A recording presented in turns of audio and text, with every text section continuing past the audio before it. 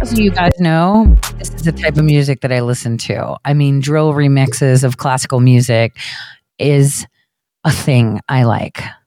Now, I was going to upload this video and have it premiere on YouTube. It's been produced by Texanon. Thank you. And the odd thing that occurred is that it was blocked globally. And while they claimed that I had copyright for stock music, that I actually pay an annual fee to various places, and they already have the licenses that it's licensed. The key thing here is that presidential speeches are now subject to copyright.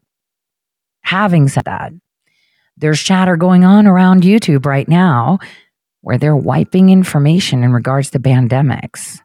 What are they getting ready to do? That'll be the topic of the show tomorrow.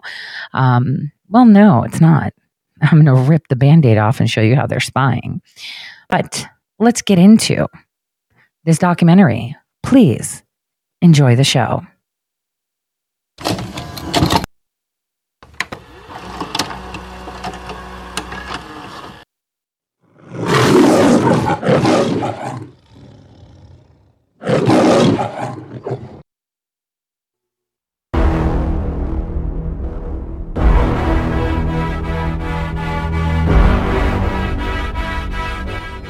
China, August 1945. The defeat of the common enemy, Japan, finds key areas of China held firmly by the communists. From militarized artificial islands to fighter jets and warplanes, China's heavy presence in the disputed region is putting the U.S. and its allies on notice. The House Select Committee on China is cautioning that the Chinese Communist Party cannot be trusted and must be deterred.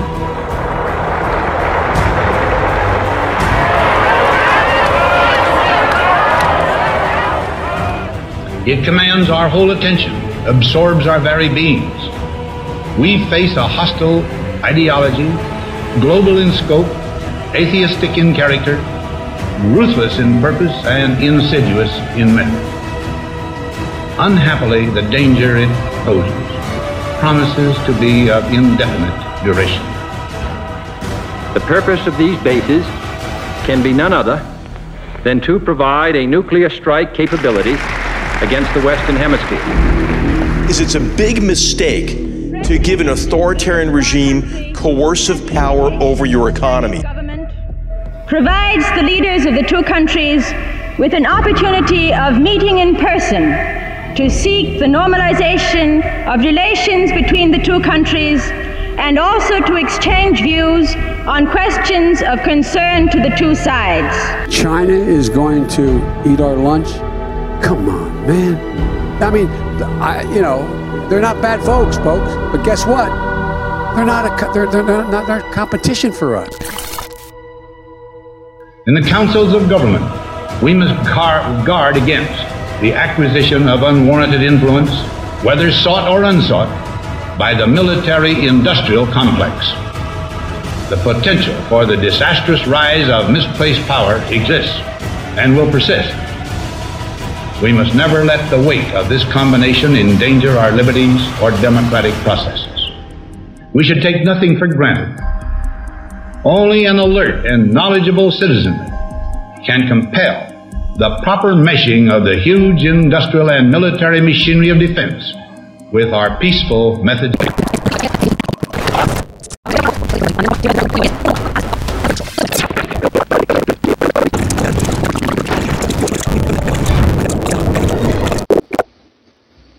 Few people cried. Most people were silent. I remembered the line from the Hindu scripture, the Bhagavad Gita. Vishnu is trying to persuade the prince that he should do his duty, and to impress him takes on his multi-armed form and says, "Now I am become death, the destroyer of worlds." I suppose we all thought that, one way or another.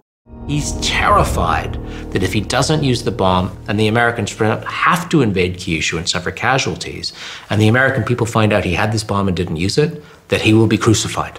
The majority of those around Truman urge he deploy it. Pro-bomb people say, look, this is a weapon like any other. I mean, we've created a new weapon. Let's use it to end the war. The ethics of this destructive weapon are not a priority for Truman. Using an atomic bomb was not going to cross any moral lines that hadn't already been crossed. The attack on Tokyo in March had killed so many people that nothing the atomic bomb could do was going to change the nature of the bombing campaign. Rather than having tens of thousands of bombs dropped on a city, this was going to be one bomb. Just hours after the test, the Navy loads the components for the first of 2 bombs onto the USS Indianapolis. The destination, Tinian, a tiny island in the Pacific where air crews are ready. He had recently arrived at a conference in the Berlin suburb of Potsdam, meeting with Stalin and Churchill, discussing the future of Europe. Truman didn't hesitate. He ordered his commanders to prepare to drop the new bombs on Japan as soon as possible. The British, Chinese, and United States governments have given the Japanese people adequate warning of what is in store for them.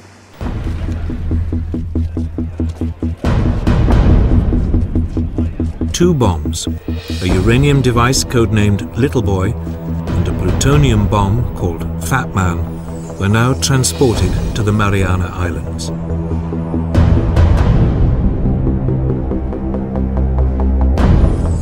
There, the immensely experienced Colonel Paul Tibbets, leader of the specially trained 509th Composite Group, prepared his B-29.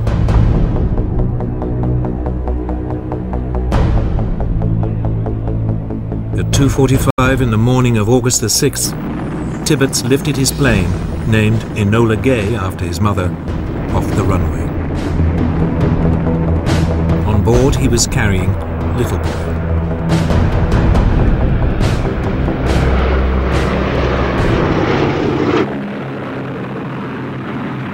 The flight to the target, Japan's 4th largest city, Hiroshima, went without a hitch. At 8 a.m. on a bright sunny morning, Enola Gay approached the city at 33,000 feet.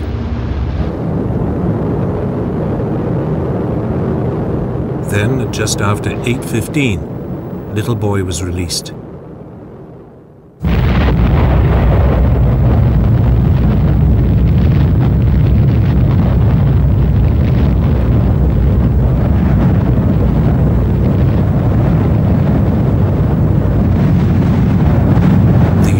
Bomb had the power of nearly 13,000 tons of TNT. The temperature beneath the mushroom cloud reached 5,000 degrees centigrade. Thousands of people were instantly vaporized. A bomb was finally released exactly at the designated hour, and the explosion occurred as planned.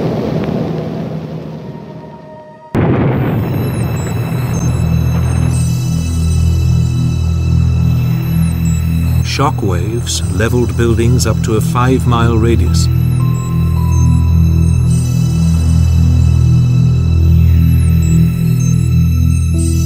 Estimates of the death toll vary hugely. Some put it at 40,000 people, others at 100,000.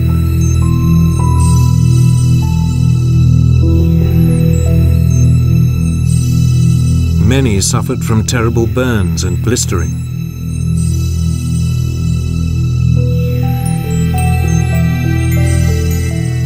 Over the course of the following weeks, thousands more people died from radiation poisoning. A short time ago, an American airplane dropped one bomb on Hiroshima and destroyed its usefulness to the enemy. That bomb has more power than 20,000 tons of TNT. The Japanese began the war from the air at Pearl Harbor. They have been repaid many-fold, and the end is not yet. With this bomb, we have now added a new and revolutionary increase in destruction to supplement the growing power of our armed forces. In their present form, these bombs are now in production, and even more powerful forms are in development. It is an atomic bomb. It is a harnessing of the basic power of the universe. The force from which the sun draws its power has been loosed against those who brought war to the Far East. We have spent more than $2 billion on the greatest scientific gamble in history, and we have won. But the greatest marvel is not the size of the enterprise, its secrecy, or its cost, but the achievement of scientific brains in making it work. On August the 7th, 1945, President Truman told the world about the bomb and issued Japan with a warning. Let there be no mistake. We shall completely destroy Japan's power to make war. They may expect a rain of ruin from the air, the like of which has never been seen on this earth. But no Japanese surrender was received. 2 days later, on August the 9th, Fat Man was dropped on the major military port of Nagasaki. The plutonium bomb was even more powerful.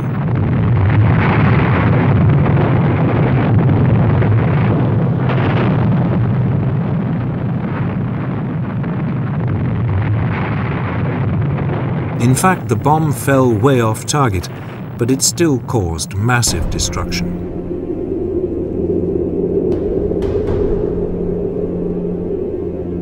Between 35,000 and 50,000 people are estimated to have died in the explosion.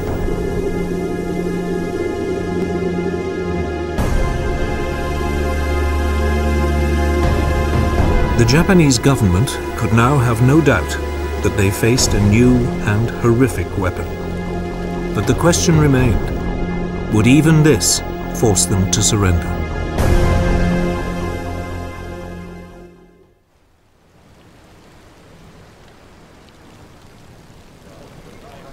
We are gathered here, representatives of the major warring powers, to conclude a solemn agreement whereby peace may be restored.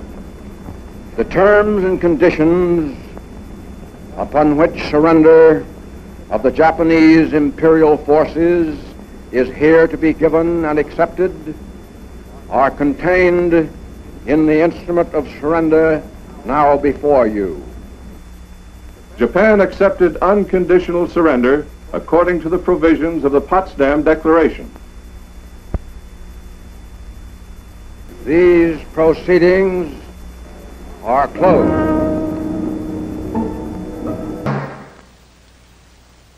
Hello. In the traditional motion picture story, the villains are usually defeated. The ending is a happy one. I can make no such promise for the picture you're about to watch. The story isn't over. You and the audience are part of the conflict. How we meet the communist challenge depends on you. What has happened so far, what is happening now, is far from encouraging. Less than 50 years after the communists seized power in Russia, almost 1 billion people are under their control. On October 1st, 1949, in Beijing's Tiananmen Square, Mao Zedong proclaimed the birth of the People's Republic of China.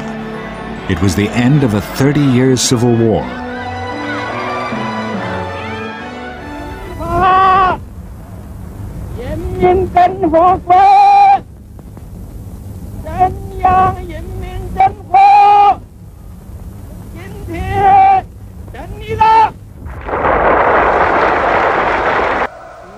Mao Zedong says, coexistence with capitalism is impossible.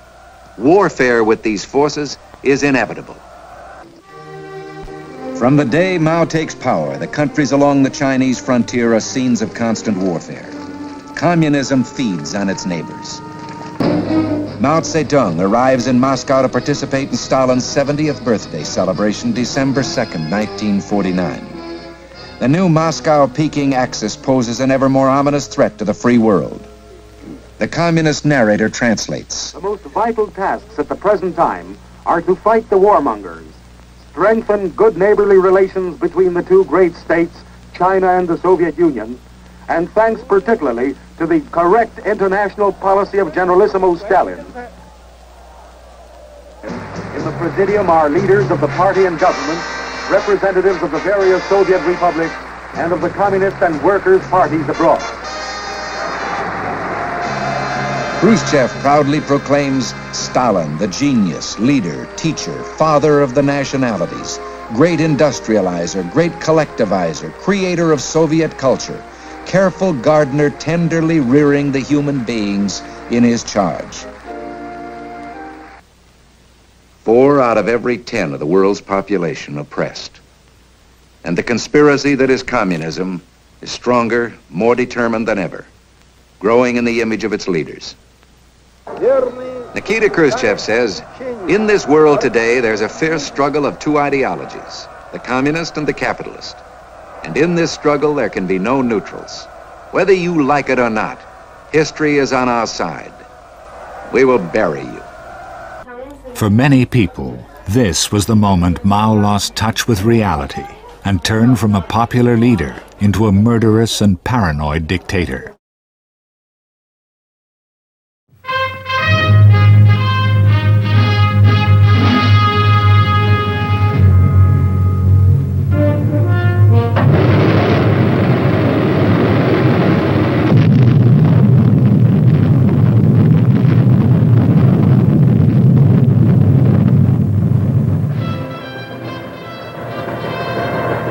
Today, the latest weapons, coupled with the fighting skill of the American soldier, stand ready, on the alert all over the world to defend this country, you, the American people, against aggression.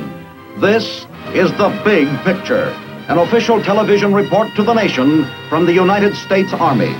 Now, to show you part of the big picture, here is Sergeant Stuart Queen. In 1954, there was war in Indochina. Another little war, but it was a real war. Fortunately, this war did not spread into a worldwide conflagration. More recently, the threat of war has shifted to Formosa. How these threatening sparks will be quenched, we do not know. But with our anxious eyes on the east, we must never forget our danger in the west. Here, our protection is the North Atlantic Treaty Organization. While our attention has been focused on the east, what has NATO been doing in the west? NATO's banner flies proudly. Since the foundation of the North Atlantic Treaty Organization, the communists have gained not 1 foot of new territory in Europe. NATO was founded April 4, 1949, by 12 nations of widely different languages and customs. During its 6 years, NATO has well proved its power for peace. It is a calm, studious approach to peace. It is a new approach. Never before in history have Europe's rival nations formed such a working alliance. Many different uniforms from many different homelands. NATO land is composed of 14 different nations with a combined army 7 million strong. NATO's buildup is almost done. This achievement required vast effort last year. A succession of training exercises conducted throughout Europe. The North Atlantic Treaty Alliance, NATO, obliges the USA and Western Europe to fight to protect every country in the alliance.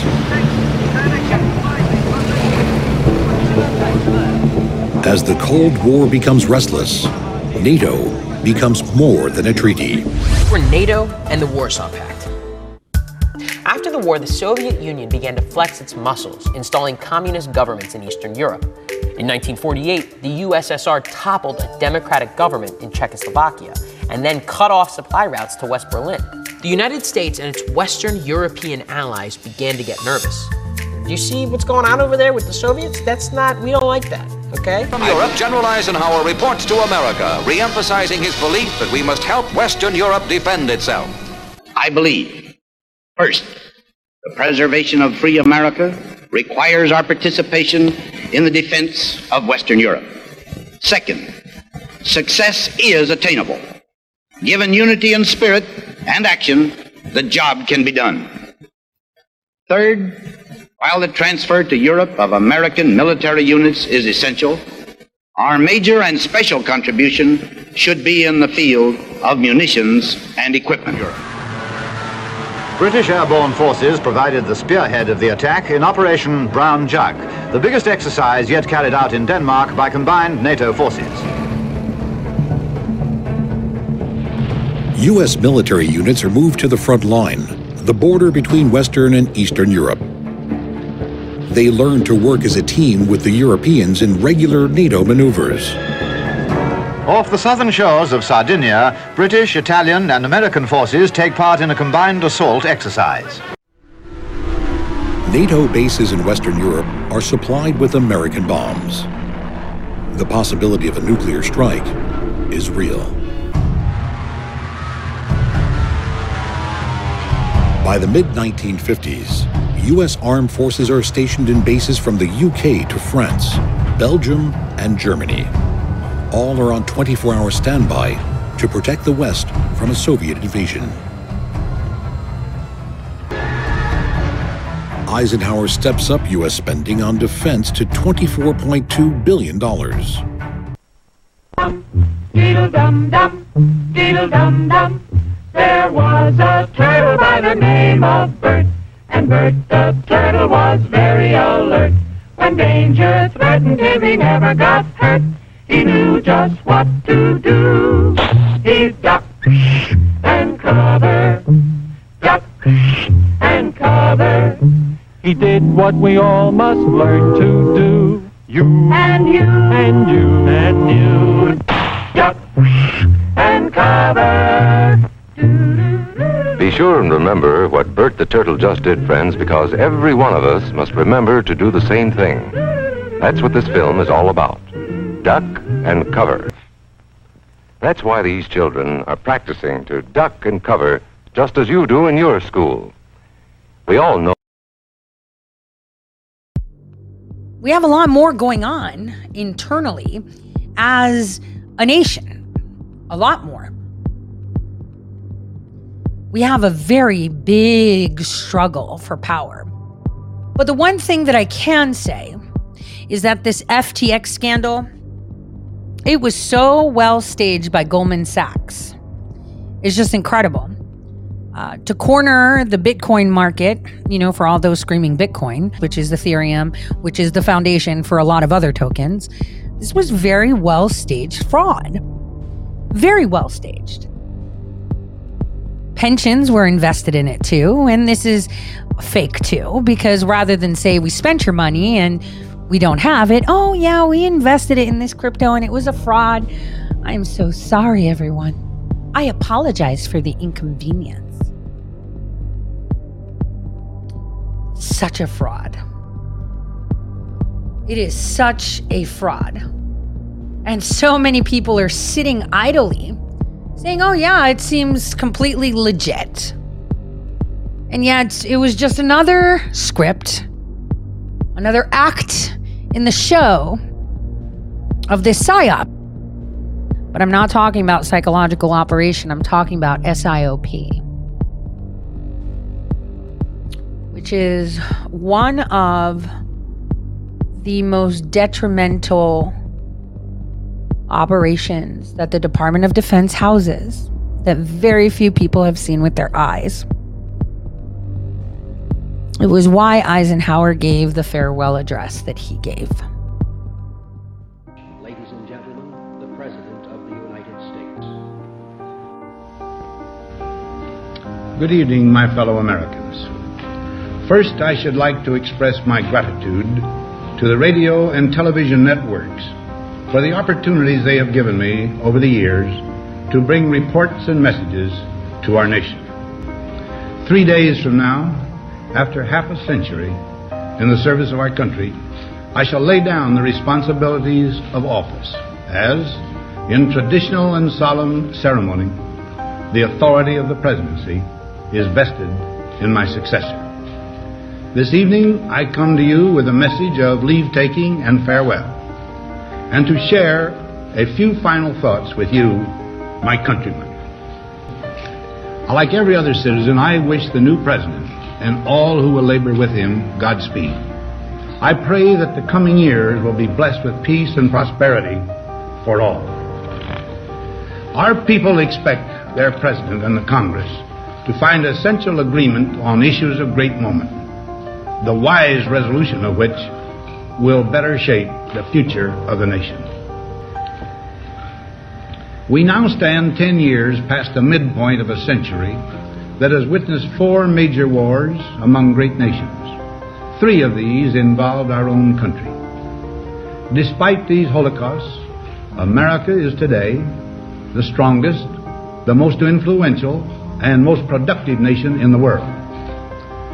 Understandably proud of this preeminence, we yet realize that America's leadership and prestige depend not merely upon our unmatched material progress, riches, and military strength, but on how we use our power in the interest of world peace and human betterment.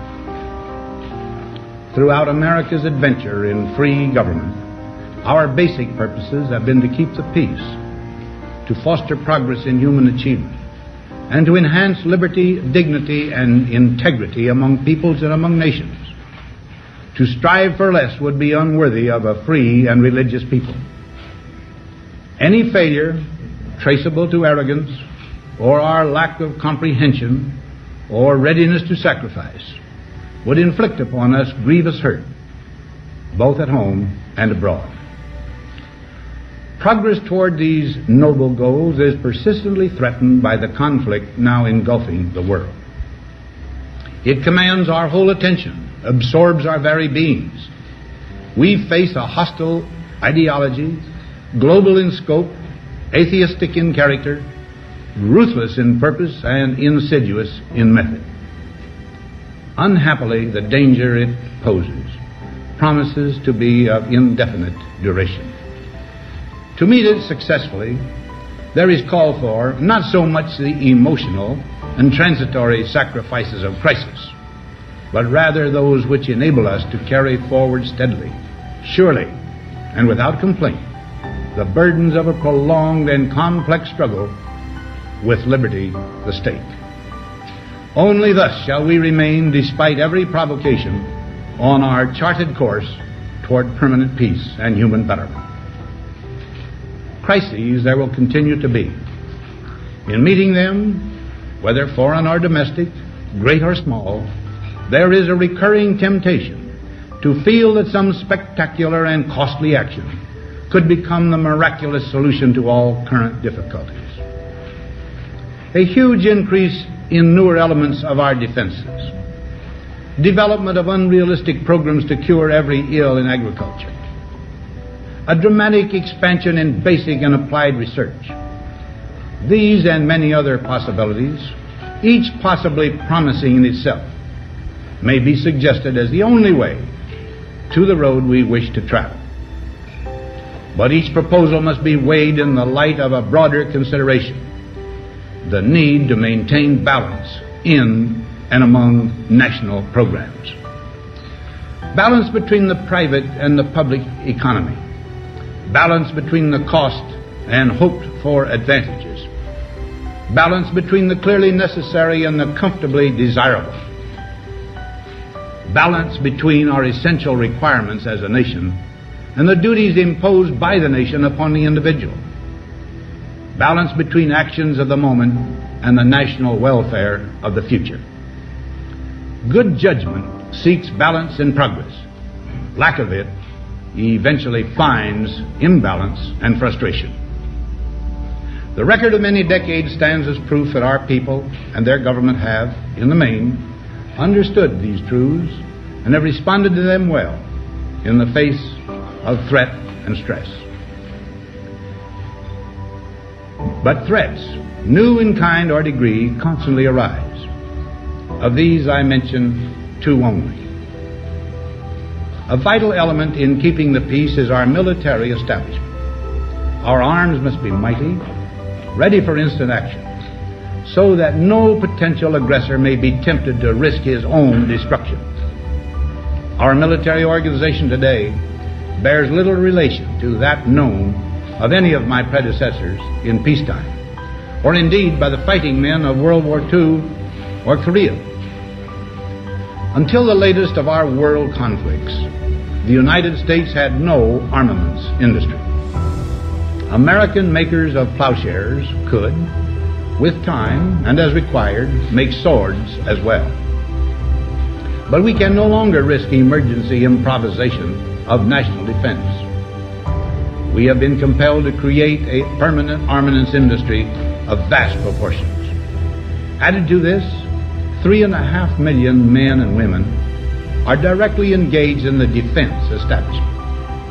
We annually spend on military security alone more than the net income of all United States corporations. Now, this conjunction of an immense military establishment and a large arms industry is new in the American experience.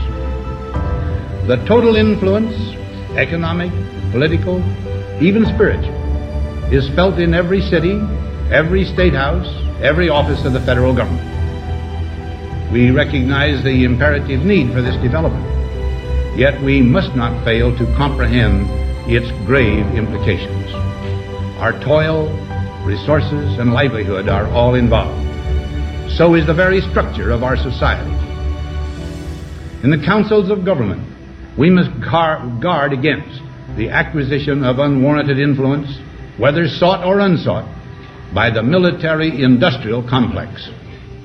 The potential for the disastrous rise of misplaced power exists and will persist. We must never let the weight of this combination endanger our liberties or democratic processes. We should take nothing for granted. Only an alert and knowledgeable citizenry can compel the proper meshing of the huge industrial and military machinery of defense with our peaceful methods and goals, so that security and liberty may prosper together. PSYOP. SIOP. It's not psychological warfare.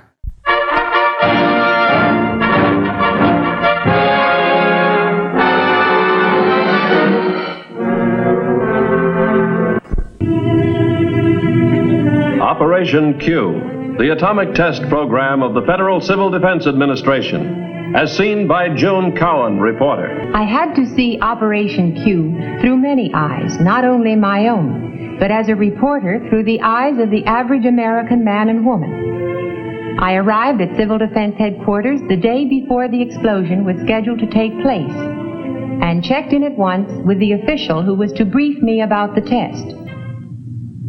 The night of the actual explosion, or rather early in the morning, came at last. On Media Hill, television equipment was ready to bring the test into homes from coast to coast.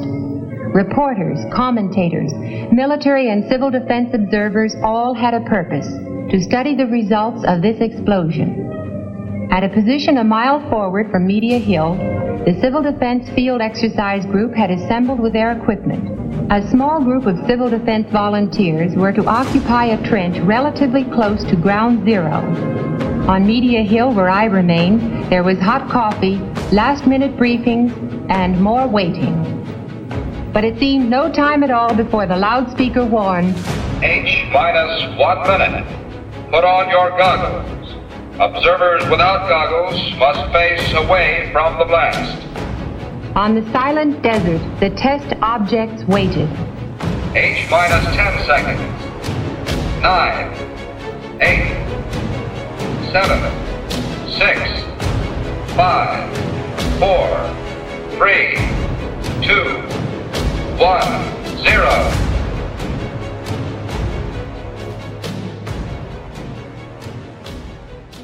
There is one nuclear device in the history of the United States that stands out above the rest. It was the largest ever detonated by the country, and one that surprised even the experts. The code name of the bomb was the Shrimp, but many of us know it by its operation name, Castle Bravo. Much like the other Castle tests, this one occurred at Bikini Atoll, and on March 1st, 1954, the Castle Bravo test commenced. It was noteworthy for being the first lithium deuteride-fueled thermonuclear weapon tested by the country. Scientists expected the bomb to produce an explosion of 6 megatons. However, due to unforeseen reactions from the use of lithium-7, the blast was measured more than double that size, coming in at 15 megatons.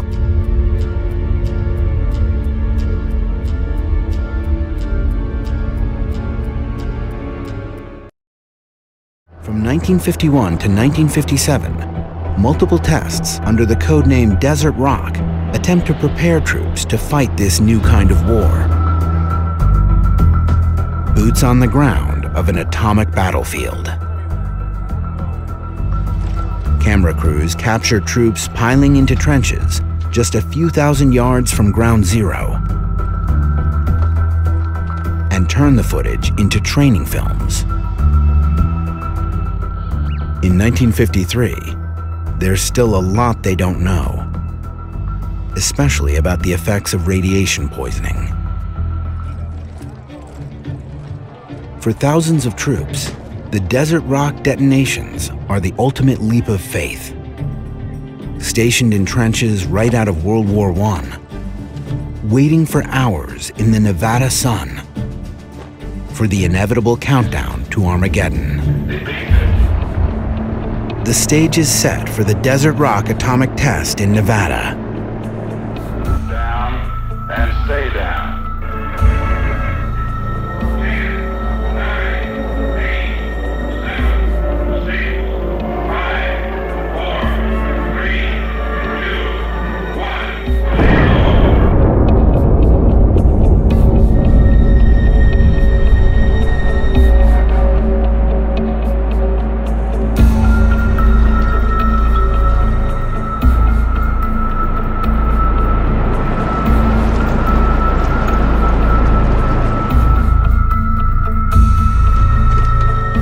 Training films made from operations like this prepare troops for both the military tactics and emotional impact of fighting on an atomic battlefield.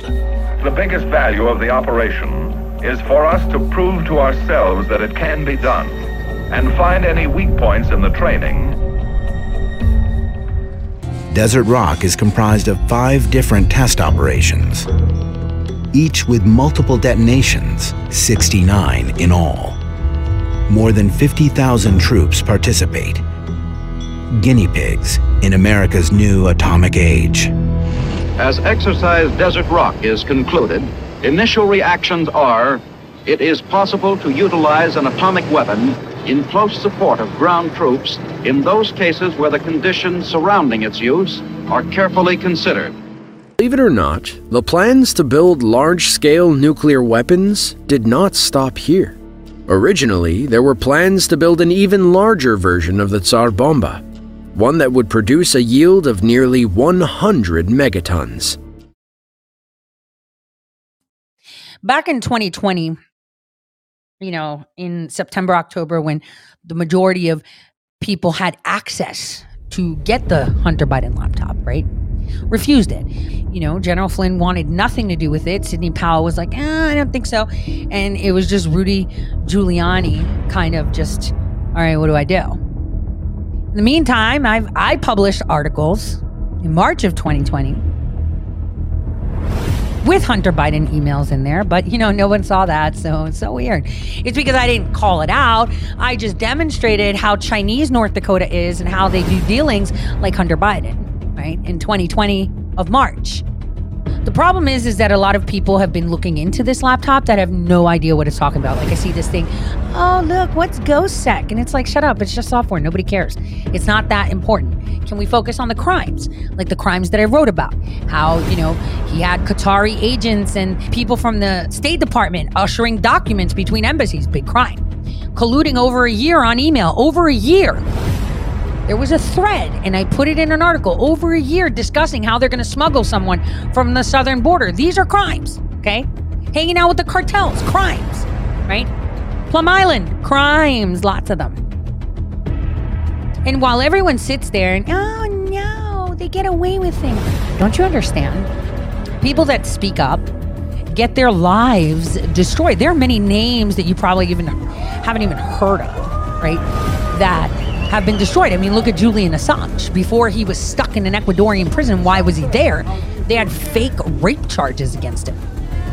Everybody knows you are a very strong advocate of freedom of speech, but you've offered $20,000 to help bail him on sex charges, and you're not in favor of sex crimes, obviously. So that has got nothing to do with what he's done in WikiLeaks, has it? These allegations of sex crimes. Yeah, I'm sure it has absolutely nothing to do with any of that. Are you kidding me? I mean, really, we've lived long enough through enough of this kind of deception, these kinds of dirty tricks that governments and corporations play. And the issue here is that if he were any other just normal Brit with the so-called crime that he's been accused of, which I understand wouldn't actually be a crime if it was committed in Britain.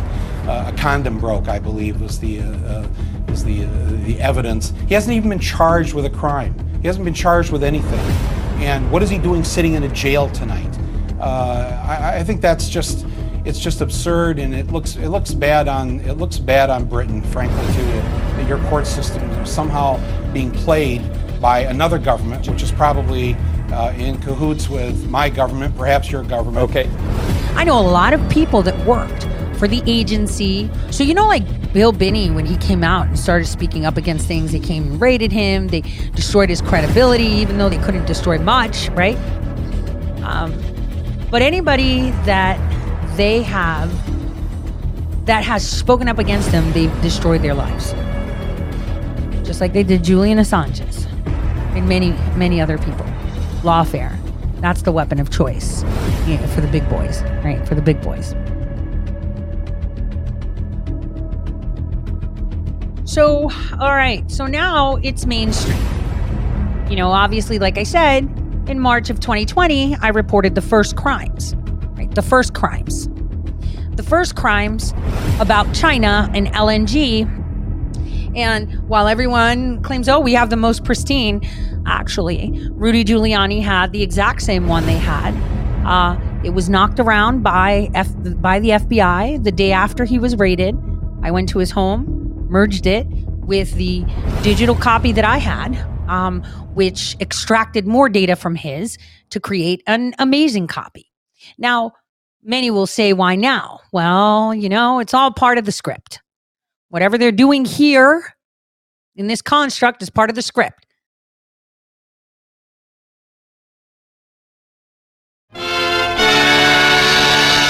As expected, the American embassy in London was the target of two factions.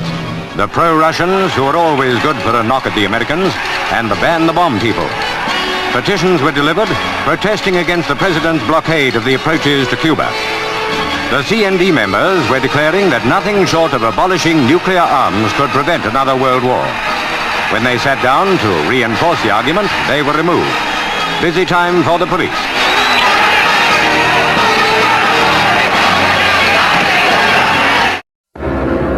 One man wanted to win it all. The other had everything to lose. Together, their nuclear missiles brought the world to the edge of annihilation. The island of Cuba becomes the center of the world. Fidel Castro says the Russian missiles are for defense, but for others, they are a deadly threat.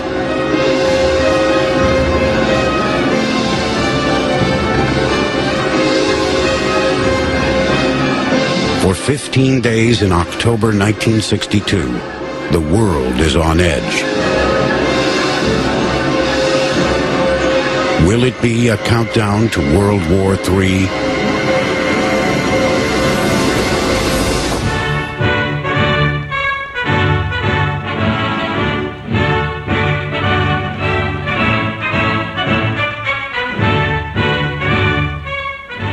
October 22nd, 1962, President John F. Kennedy broadcast a special message to the nation from his office in the White House.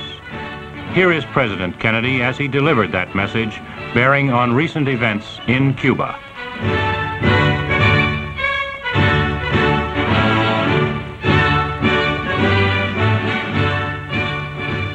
Good evening, my fellow citizens.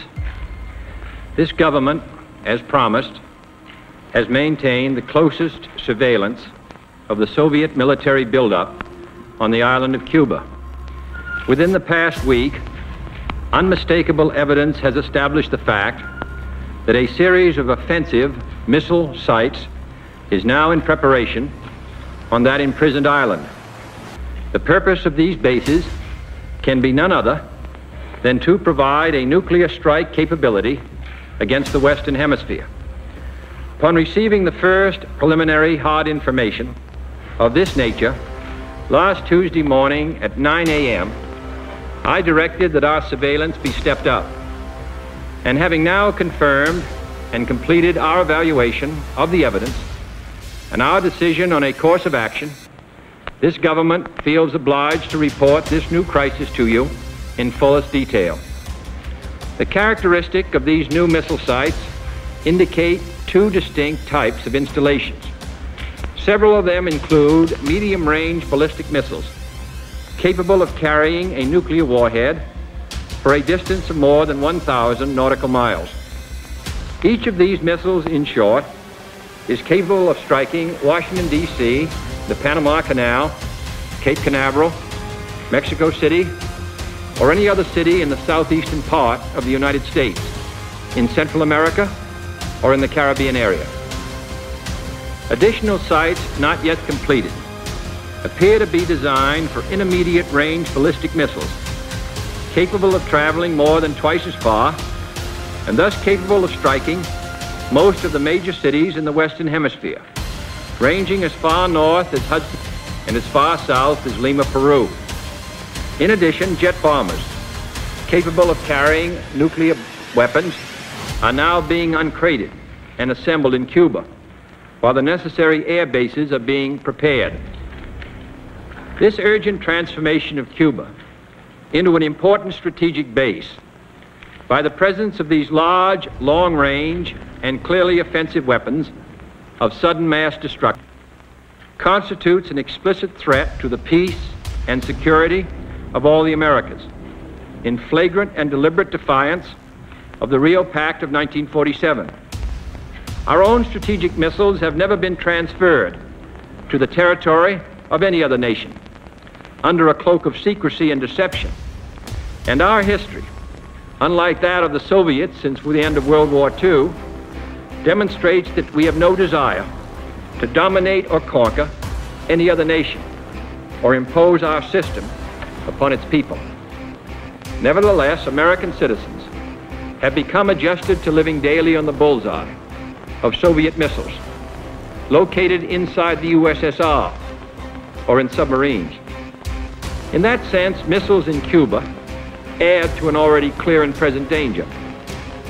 But this secret, swift, extraordinary buildup of communist missiles in an area well known to have a special and historical relationship to the United States and the nations of the Western Hemisphere, in violation of Soviet assurances and in defiance of American and hemispheric policy, this sudden, clandestine decision to station strategic weapons for the first time outside of Soviet soil is a deliberately provocative and unjustified change in the status quo, which cannot be accepted by this country if our courage and our commitments are ever to be trusted again by either friend or foe. The 1930s taught us a clear lesson. Aggressive conduct, if allowed to go unchecked and unchallenged, ultimately leads to war. This nation is opposed to war. We are also true to our word. Our unswerving objective, therefore, must be to prevent the use of these missiles against this or any other country, and to secure their withdrawal or elimination from the Western Hemisphere. My fellow citizens, let no one doubt that this is a difficult and dangerous effort on which we have set out. No one can foresee precisely what course it will take, or what costs or casualties will be incurred. Many months of sacrifice and self-discipline lie ahead, months in which both our patience and our will be tested, months in which many threats and denunciations will keep us aware of our dangers. But the greatest danger of all would be to do nothing. The path we have chosen for the present is full of hazards, as all paths are. But it is the one most consistent with our character and courage as a nation and our commitments around the world. The cost of freedom is always high, but Americans have always paid it. And one path we shall never choose, and that is the path of surrender or submission. Our goal is not the victory of might, but the vindication of right. Not peace at the expense of freedom, but both peace and freedom here in this hemisphere, and we hope around the world. God willing, that goal will be achieved. Thank you and good night.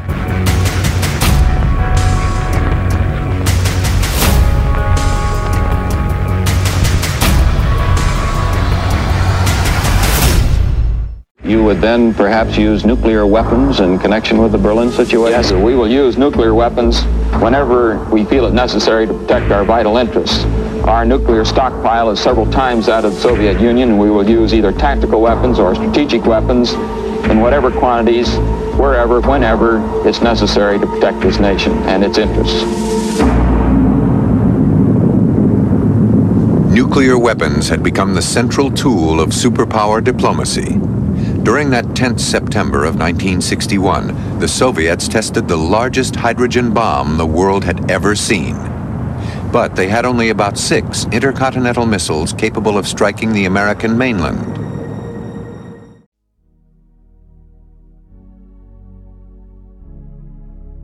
I was taken back that, Asia dumped so much money into this, whole thing. And the reason I say this, right, is because, the fact that they got the FIFA bid, because Qatar had no history in the World Cup, right? Until it freaking won its bid in 2010, and it's now 2022, right? Because it's dry, it's hot, it's like, who goes to Qatar, right?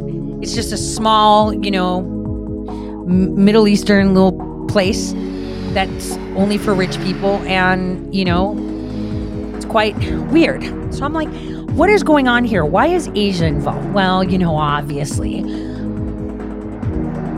China just signed an agreement saying that, oh yeah, we're gonna do like an exclusive deal with gas, and I'm like, oh gosh, here we go.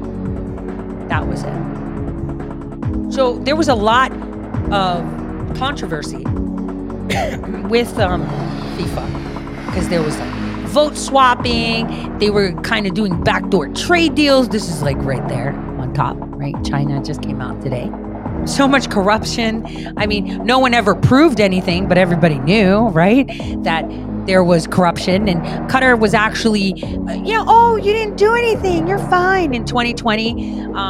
But our prosecutors in the United States, which then begs to question, why do we have U.S. prosecutors involved? So weird. That FIFA officials were receiving bribes in order to vote for Qatar. Well, no, you don't need that. You just see the opening show, and then you know where the bribes freaking came from, okay? China and Korea have vast amount of money. Like so much money. And so this just proves it. They just put their performer, right, Fahad, on stage with BTS. That's like, one would say, well, why would they put in bribes to get the World Cup? Oh, we need tourism, we need money. You think the Qataris need money? No, it's called we need cover, right? So this was all planned, hence why U.S. prosecutors were involved. So you know who attended this World Cup and all sat together? Right. UN Secretary General Antonio Guterres, Palestine's Mahmoud Abbas, Rwanda's Paul Kagame. Yeah, like all these world leaders like popped in. Where? They all arrived at the same time on Sunday in Doha, along with a bunch of other politicians. So this is just cover. Obviously, you're in Qatar. You know how the saying goes, oh, whatever happens in Vegas stays in Vegas. Well, in Qatar, they cut you if you speak about it. So it's quite fascinating that they all arrive on Sunday. On Monday, Qatar says, oh, we just got a 25-year deal with China, right? And then they put out this whole freaking, World Cup thing as a cover. It's like they need money. They had to build arenas. They had to hire people, right? And that opening ceremony, did you see all of them with their virtual reality outfits? Yeah, that's what's up. They just need avatars. You don't even need to be there. These are all backdoor meetings in Qatar under the guise of, oh, this is FIFA. And first of all, why would an American be there? Nobody gives a crap about soccer, really. I love soccer, right? I love soccer. But other countries don't. No, America doesn't. We're not very good at it. No offense. Even the women. The question is, why were there all these backdoor dealings? Why did they cheat to get it in Qatar? And why were they cleared in 2020 to say, okay, you can have it? Because they knew what was coming. Remember President Trump? Remember this, right? They needed to get that cleared and get it done. It's so bizarre that no one is talking about the relationships that they have. It's just bizarre. It's bizarre. There were so many people there. It's crazy. Morgan Freeman was there, and he was posing with Ghanem Al-Mufta, the guy with no legs, right? So this is one of the biggest shows that just happened, and it was complete cover for backdoor deals. So you're going to see a lot more come out. But the question is, what are these deals? Well, we just understood it. It's China. China, China, China, China. I've been thinking that your fears about China are a bit exaggerated. Did you know that China has a new missile that can sink a U.S. naval carrier 900 miles off the coast? We have missiles too. Did you also know that China has secretly been expanding its nuclear arsenal? But what do I know? I mean, that's just according to the Pentagon, our Pentagon. China has been loaning us billions upon billions of dollars. We are going to be owing them for the rest of our lives, and they will control us. Actually, this is like a G20 summit, but not a G20. It's like G's in the back door summit, right? Sheikh Tamim bin Hamad Al Thani was there. That's Qatar's emir, right? He actually spoke with President Vladimir Putin. Come on, guys. Do you really think this is about freaking soccer? Really? So the president's going to call about a soccer team? Paying attention now? So this is huge. And Qatar has one of the strongest security that you will ever see. You complain about being monitored 24/7? Yeah, they've got spy planes, spy drones on every freaking building. Okay? These people have been in that since forever and a day in Doha, right? So that's one to sit on. But China.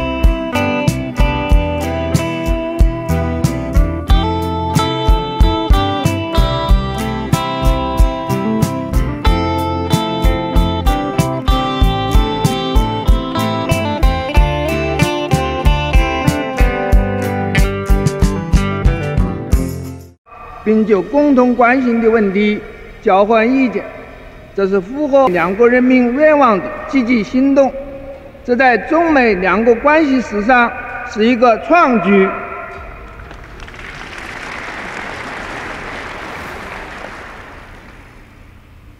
President Nixon's visit to our country at the invitation of the Chinese government provides the leaders of the two countries with an opportunity of meeting in person to seek the normalization of relations between the two countries and also to exchange views on questions of concern to the two sides. This is a positive move in conformity with the desire of the Chinese and American peoples, and an event unprecedented in the history of the relations between China and the United States.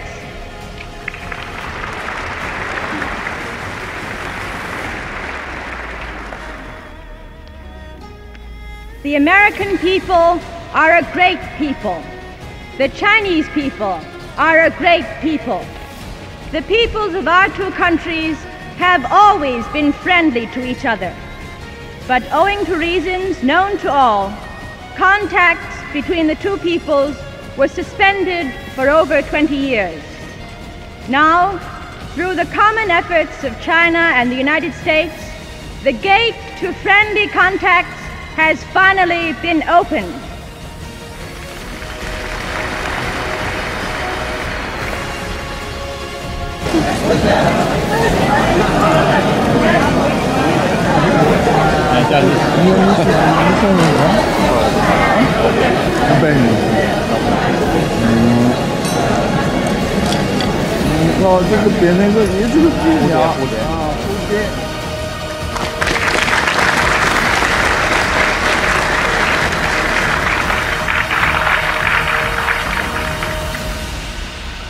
Mr. Prime Minister, Chairman Chang, and our Chinese and American friends.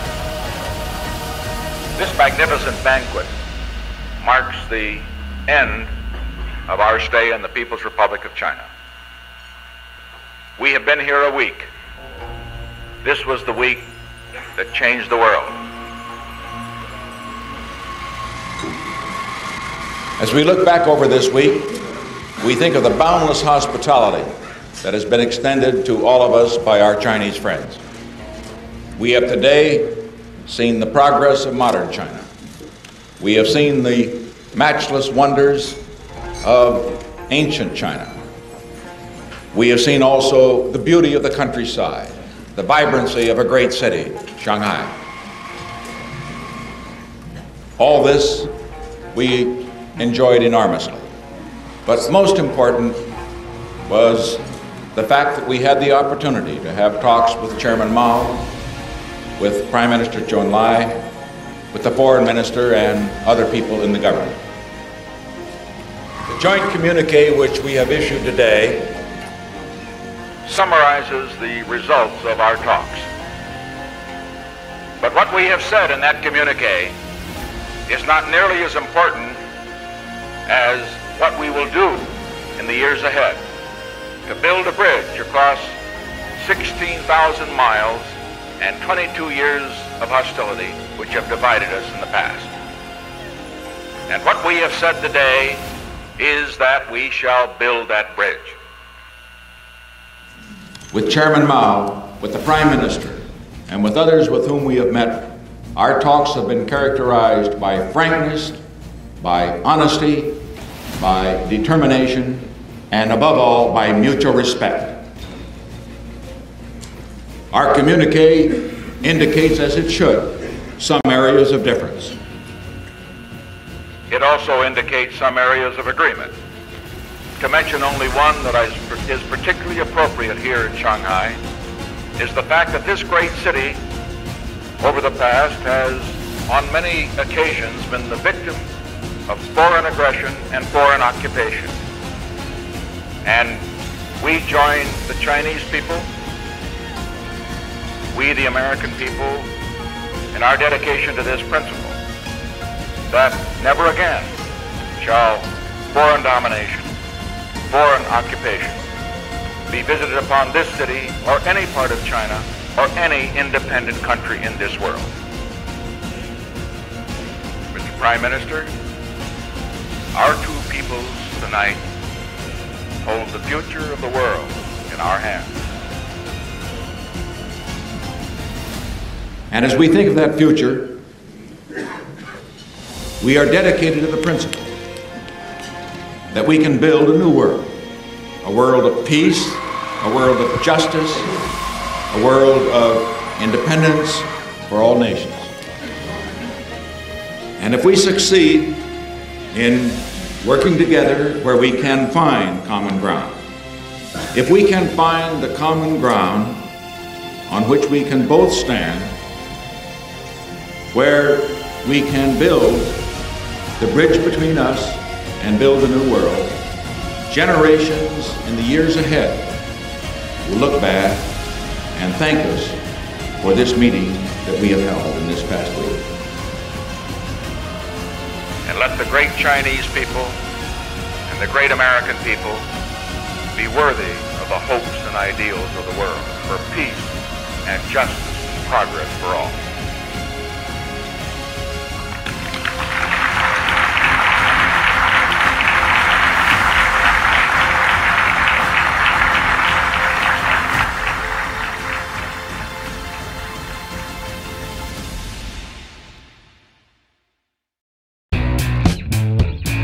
And I want to say this to the television audience. I made my mistakes. But in all of my years of public life,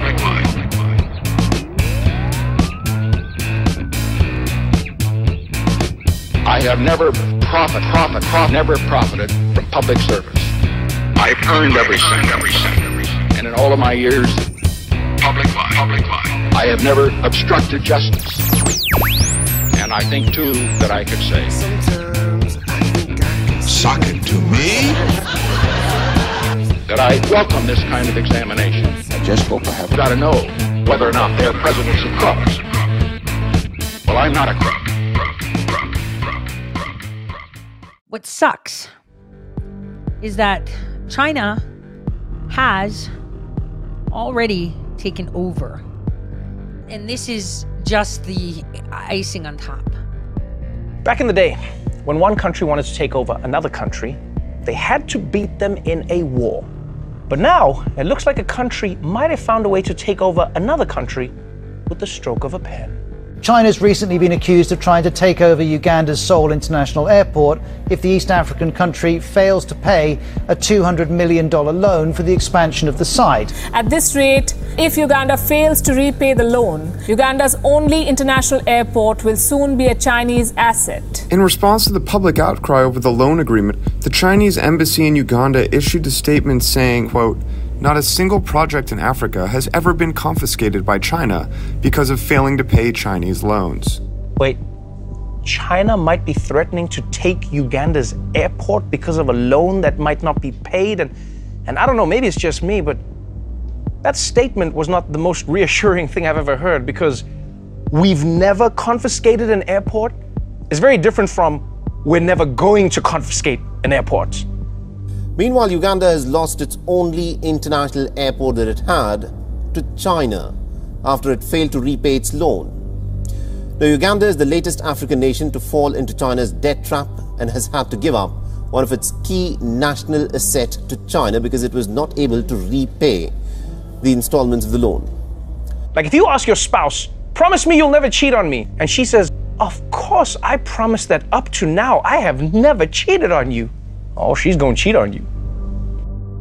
And the thing is, the CCP, when they came into power in 1950, because of what we did, right? We created them by leaving them stiff in 1945.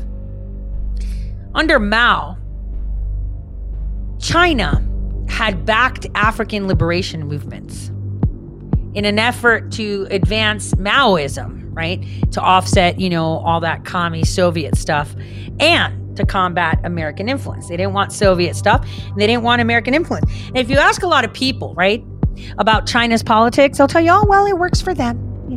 That iron fist they use works for them, right? They'll tell you that. Tyranny. Tyranny called by any other name tells you that it's tyranny. Like right now, we call ourselves a democracy. Nope, it's tyranny. They call themselves the People's Republic. Nope, it's called tyranny. It's called tyranny. They've used, in their defense, right, in the CCP's defense, they've done a really good job upholding like a monarchy, tyrannical dictatorship under the guise of a socialistic republic. It's just so weird. And it works for the Chinese, get this, because, you know, they've lived under empires for eons and eons, right? Democracy never lasts. Ask the Greeks. They supposedly invented democracy. Do you know how long that lasted? 200 years. So I guess America claiming it's a democracy, well, guess we've outdone the GAR. We have to stop calling it a democracy, but anyway. So China. When Mao went in there, it was trying to cause commotion in the African nations by saying, oh, you need to get away from like the Soviets. Oh no, America's coming to take you over, which they were. But get this, China is the imperialist power in Africa. China is in Africa, but it's not trying to push Maoism anymore because Mao's gone, right? But it controls all the people, all the resources, right? They built the railroads, in rural Ethiopia, down to Congo. They also built railways in Kenya that linked those countries up. $10.8 billion Chinese-built railway. They've completely changed how their economy is. They've landed over, I think it's $150 billion to Africa. But what they did was they brought them the supermarkets, they built their infrastructure, and they have provided technical assistance. They had given them all their technology, which means that China reaps that. And trade between Africa and China has gone from $10 billion 2 decades ago to $200 billion in 2016. In fact, over 15% of African industrial production, which is about $500 billion, $500 billion, is nearly half of Africa's contracted construction market. That is being done by Chinese firms. Remember, they kept it dark for a reason, right? The Chinese kept it. So when the Chinese went in there, they were like, oh, you don't want these people? We'll come and help you. We'll fix it. We'll lend you money. Don't worry. But the thing is, all money has strings attached, right? China and the way they entered Africa is really, really important. China's behavior in Africa gives you the ability to see how it will act across other countries, like when it's sitting across the table to negotiate. And what China is doing in Africa doesn't resonate very well with the rest of the world, because Africa was left in the dark for a reason, and they capitalized on that. They came in there with significant investments, with the ability to create infrastructure for them that was very sorely needed. Remember, we didn't even give them power. Why didn't GE go in there? Oh, that's right. But they're actually very abusive to them. The Zambian government once had told the Guardian, I think it was back in 2005, 2006, that, he was like, oh, the Indians that came from India were bad, but they weren't, they were worse than the white people, but the Chinese are the worst, because they just take more power and take our resources. And it's like, yeah, so you knew it and you're still doing it. So whatever, right? The Chinese help produce their oil generating revenue. So they create the structure, but then they take some of the oil, right? They've put in Chinese technology. Where do you think Huawei is? South Sudan, which, we're missing North Sudan for some reason, but nobody talks about that. Ethiopia and Kenya got loans from China. The Belt Road Initiative, the Chinese Belt Road Initiative, had given so much money for the Standard Gauge Railway, which is, Kenya, Ethiopia, linking up on railways. And it connects to Djibouti as well. So it's like the Horn of Africa. So we got Djibouti, Ethiopia, and Kenya. And that was Ethiopia's first railway. First one. And that project on its own was about $5 billion. So it's super, super insane when you think about it that, no one's paying attention. Because in their contract, it clearly says that if you default, we own you. They're literally, it's their second continent. Africa is China. 40 out of 54 countries in China, in Africa, participate in China's Belt and Road Initiative. Okay? And the missing piece is Turkey to link them all up to Europe, and China will be making bank. China is actually very dependent on Africa for fossil fuels and other commodities. It's just insane. And you have to think, why is no one paying attention to them? Oh, that's right. Because we were exploiting them for health reasons. So think about it for a second. If China has been doing this, taking over of a nation, if China has been taking over a continent, let me rephrase that, okay?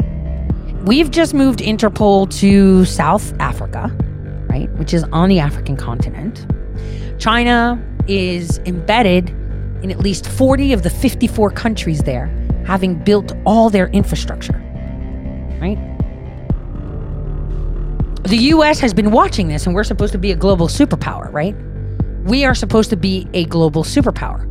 But we've let them do this while we have been exploiting the Africans for human capital and medical experimentation, along with the Europeans. So the whites, let's put it this way, because they say whites, the Indians from India, and then this is how Africans see it. It was the whites, which were the Westerners, the Indians from India and the Pakistanis, right? And then it was the Chinese. The Chinese are the most brutal, but they're everywhere. Remember how many times I've talked about, that snake lady from the IMF, Lagarde, right? China is its own IMF. In their loans, they clearly put down that you forfeit your sovereignty if you fail to pay it. So why would the US exploit human beings, human capital, and health and experiment on people while the infrastructure is going all to China? Oh, that's right. Because like I told you, we created China. We created the CCP. I repeat, we created the CCP. We created the CCP in the 40s when we did not provide them the weapons to liberate themselves. We didn't want Mao, but we created the CCP. And that's real history. And people forget it. Real history. I've said this before.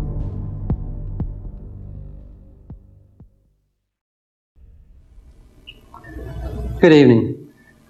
I would like to read a joint communique which is being simultaneously issued in Peking at this very moment by the leaders of the People's Republic of China. A joint communique on the establishment of diplomatic relations between the United States of America and the People's Republic of China, January 1st, 1979. The United States of America and the People's Republic of China have agreed to recognize each other and to establish diplomatic relations as of January the 1st, 1979. The United States recognizes the government of the People's Republic of China as a sole legal government of China. Within this context, the people of the United States will maintain cultural, commercial, and other unofficial relations with the people of Taiwan. My fellow Americans, I'm sure you've heard that Nancy and I are traveling a long way from home this week. We've already flown more than 9,000 miles, stopping off at the beautiful islands of Hawaii to visit the citizens of our 50th state, then across the international date line to Guam, where the rays of each sunrise first touch the stars and stripes. Then on to our primary destination, China, one of the world's oldest civilizations and a country of great importance in today's Pacific Community of Nations. This is our second trip to Asia in the last 6 months. It demonstrates our awareness of America's responsibility as a Pacific leader in the search for regional security and economic well-being. The stability and prosperity of this region are of crucial importance to the United States. The nations comprising the Pacific Basin represent our fastest growing trading markets. Many say that the 21st century will be the century of the Pacific. Our relations with China have continued to develop through the last 4 administrations, ever since President Nixon made his historic journey here in 1972. In 1978, the Chinese leadership decided to chart a new course for their country, permitting more economic freedom for the people in an effort to modernize their economy. Not surprisingly, the results have been positive.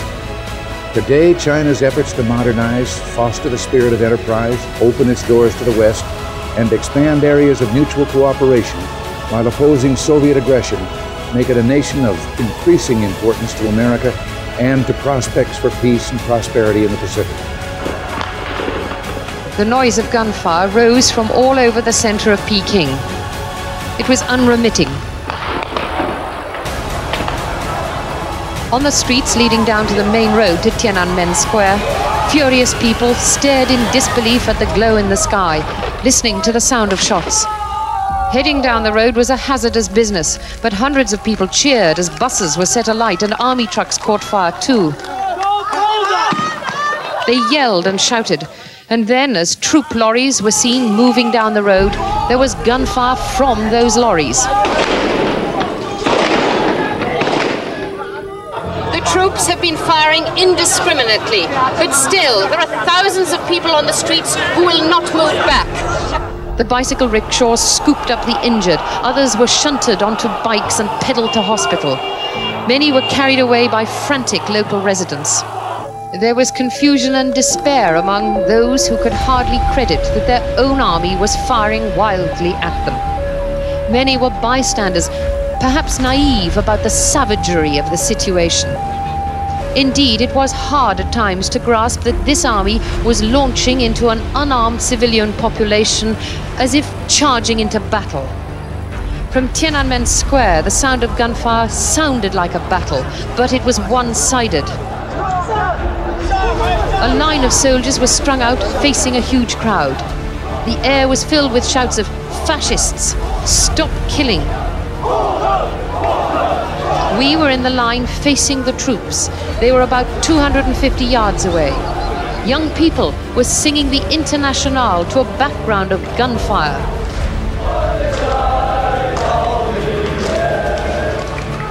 After hours of shooting and facing a line of troops, the crowd is still here. They're shouting, "Stop the killing and down with the government." A huge volley of shots just as I left the front line caused panic. The young man in front of me fell dead. I fell over him. 2 others were killed yards away. 2 more people lay wounded on the ground near me. Ambulances screamed up to the troop line and were turned away. They couldn't get to the square. 2 ambulance drivers were shot and injured. Earlier, we'd been driving at the back of the Forbidden City, the old part of Peking, near the square. We picked up a woman with a bullet in the head and took her to the nearby children's hospital, into a scene of near mayhem. Casualties were arriving every few seconds. On bikes, rickshaws, park benches, carried in, all with gunshot wounds. Housewives, elderly residents, people shot while sitting in their homes. The operating theatre was overflowing, many of the staff in tears. In 20 minutes, 40 seriously injured were brought for emergency surgery. 2 were already dead.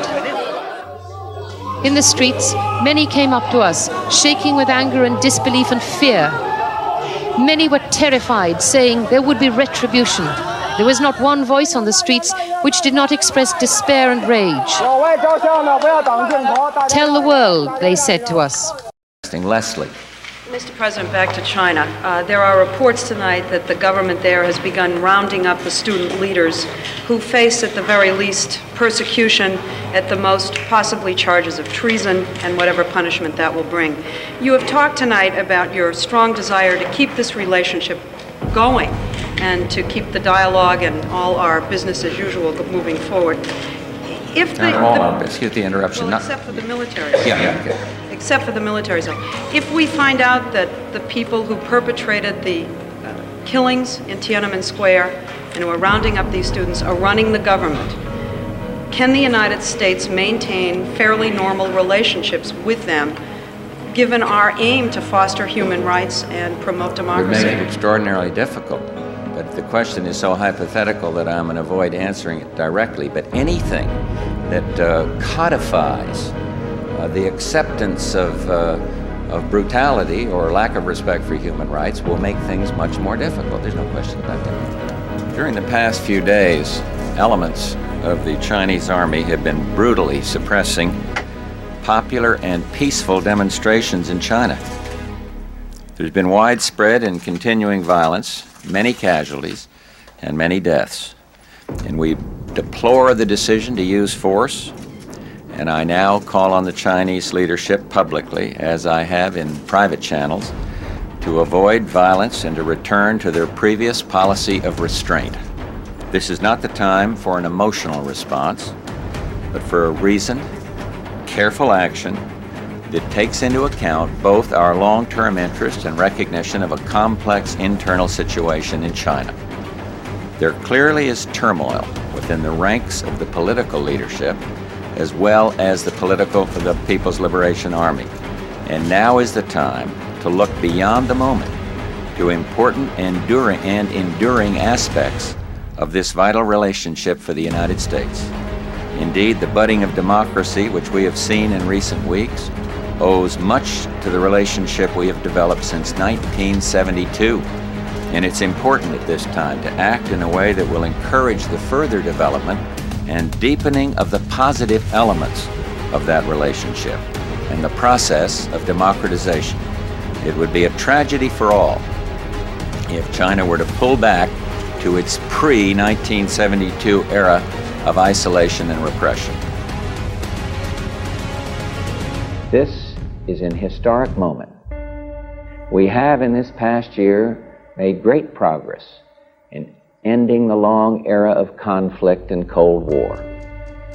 We have before us the opportunity to forge for ourselves and for future generations a new world order, a world where the rule of law, not the law of the jungle, governs the conduct of nations.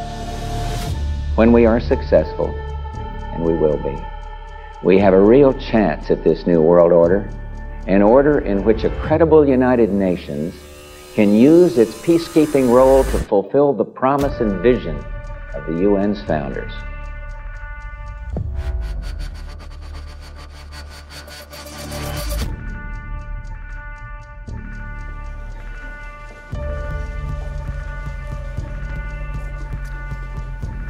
Good morning. It's always good to have Chairman Greenspan back at the White House, and I'm especially pleased that he has come today to join me in voicing his support for permanent normal trade relations with China. We all know that when Chairman Greenspan talked, the world listened. I just hope that Congress is listening today. Many members remain undecided, and we are doing everything we possibly can to round up each and every potential vote. All the former presidents support it, along with former secretaries of state, defense, trade, transportation, national security advisors, chairs of the Joint Chiefs of Staff, religious leaders, many of the courageous people in China fighting for human rights and the rule of law. After Tiananmen, human rights in China became a major concern for U.S. officials, including the Democratic Party's 1992 candidate for president, Bill Clinton. And yet, pressured by elites in both parties, instead of pushing back, Bill Clinton gave the Chinese Communists its biggest foreign policy win since Nixon's 1972 opening. In 1994, Bill Clinton delinked human rights from trade with China. Today, I would like to announce a series of important decisions regarding the United States policy toward China.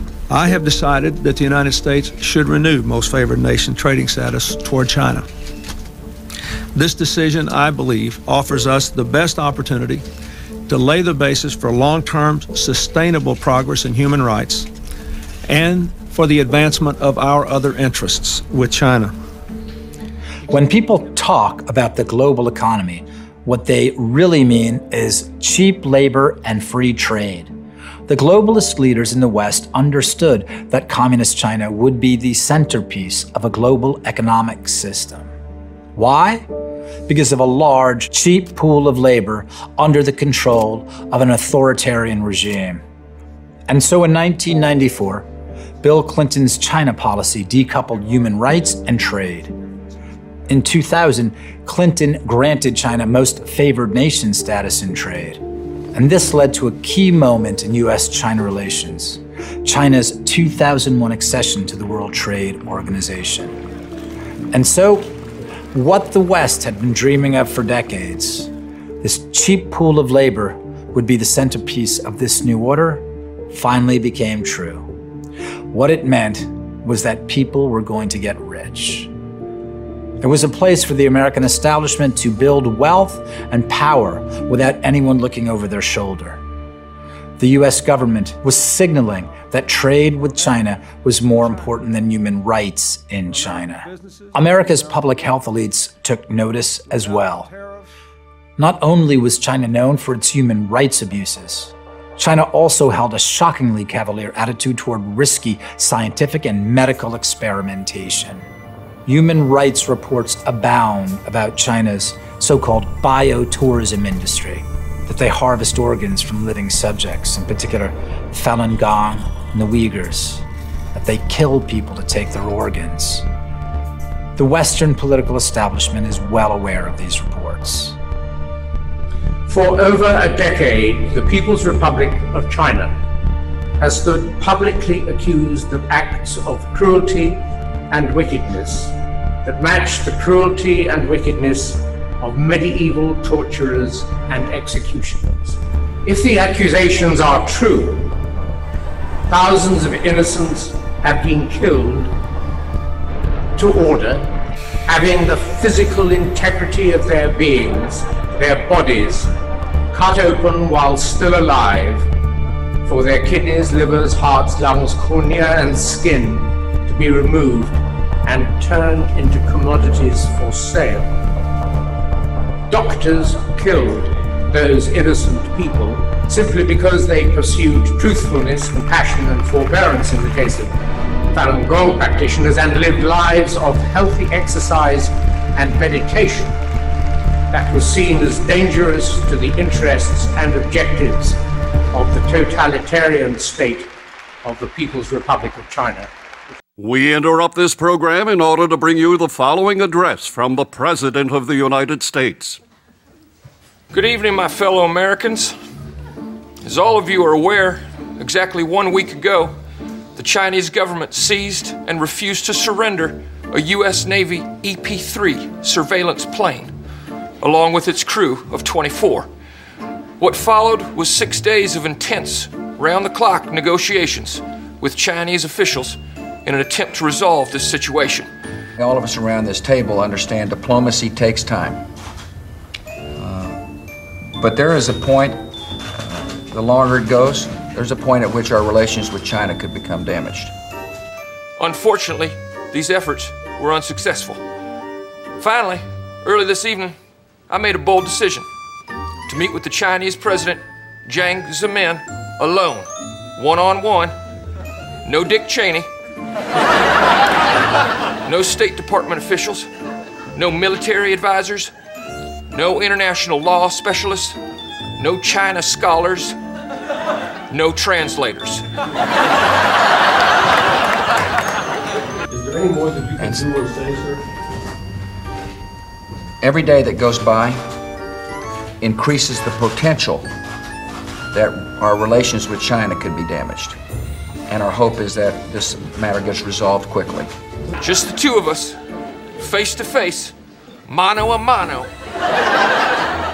and to keep at it until we work this thing out. We're working behind the scenes. We've got every diplomatic channel open. We're in discussions with the Chinese. That was the breakthrough. In less than 20 minutes, President Jiang and I had signed an agreement. An agreement, I'm proud to say, that both averts an international crisis and leaves American honor and dignity intact. Here are its chief points.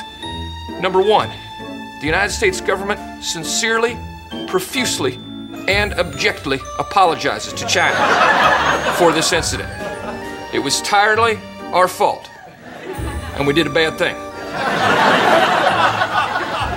2, the Navy aircraft will be returned immediately, following its complete disassembly and examination by North Korean intelligence. 3, upon its return to the U.S., the plane will be sold to the government of Libya, with all proceeds going to the Palestine Liberation Organization. 4, all secret documents found on board the aircraft will be surrendered to the United States. The Chinese will keep photocopies.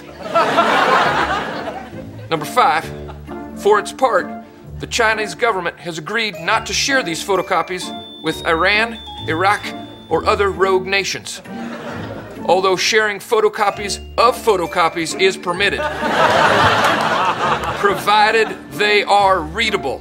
I fought hard for that one. 6, under no circumstances will photocopies of photocopies of photocopies be allowed.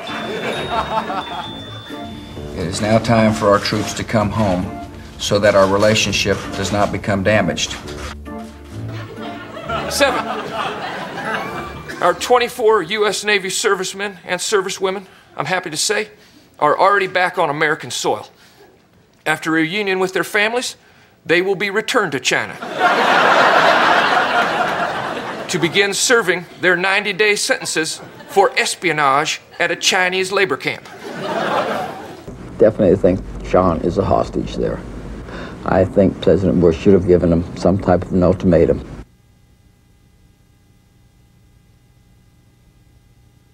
I don't actually think we can try to be too tough because the Chinese are going to want to save face. So if we play hardball with them, I think they're going to make it that much more difficult. 8, Chinese President Jiang Zemin and his wife will have full use of the Bush Vacation Ranch in McAllen, Texas, from Memorial Day through Labor Day, with the exception of 4th of July weekend and 2 weekends in August. President Bush and Laura Bush will pay for utilities. Mr. Jiang will be responsible for pool maintenance. 9, General Colin Powell has agreed to resign as Secretary of State and to surrender his driver's license and credit cards. Beg your pardon? The rhetoric between Taiwan and China over the referendum getting alarming to you at all? No, not alarming. We hope that both sides will realize where their interests lie and be careful about what they say. And we reaffirmed to the Chinese again today, and we will when Premier Wen is here next week, that we remain totally committed to our One China policy, founded on the 3 communiques, the Taiwan Relations Act, and we do not support independence movement, and we do not support independence for Taiwan. Thank you. On June 1st, he will begin serving his sentence at a Chinese labor camp. 10, the Chinese government has agreed to officially designate the first week in August Ed Too Tall Jones Appreciation Week. 11, Yankees outfielder Darryl Strawberry will voluntarily enter a drug treatment facility. I know a lot of people want to send blankets or water. Just send your cash. One of the things that President and I will do is to make sure your money is spent wisely.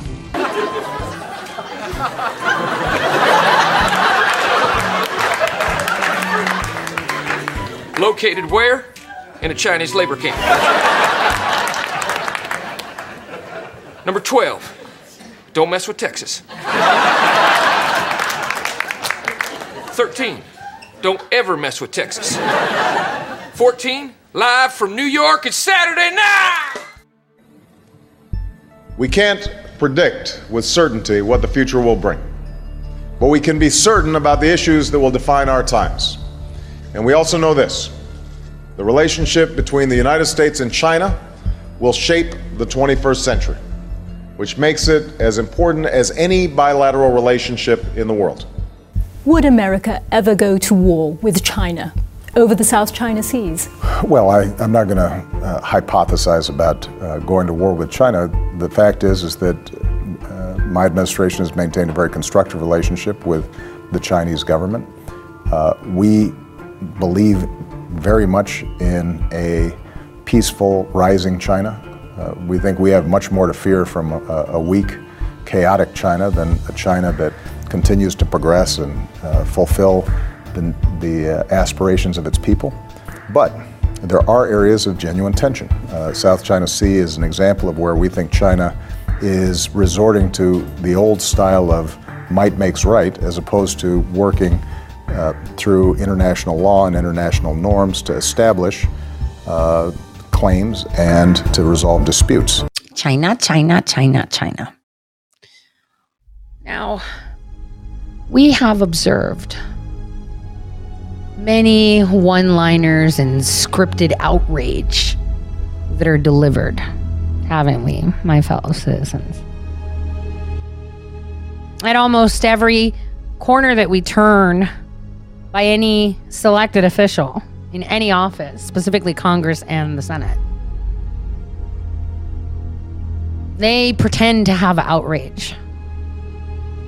And it's always on their time. Why now? Why didn't they talk about the laptop then? Why now? Why not talk about other things then? Why now? Why talk about the certification of the machines now and not then? No one talks about how they have this fake outrage about the wrongs that globalization has been committing. When was there a moment of peace in our history?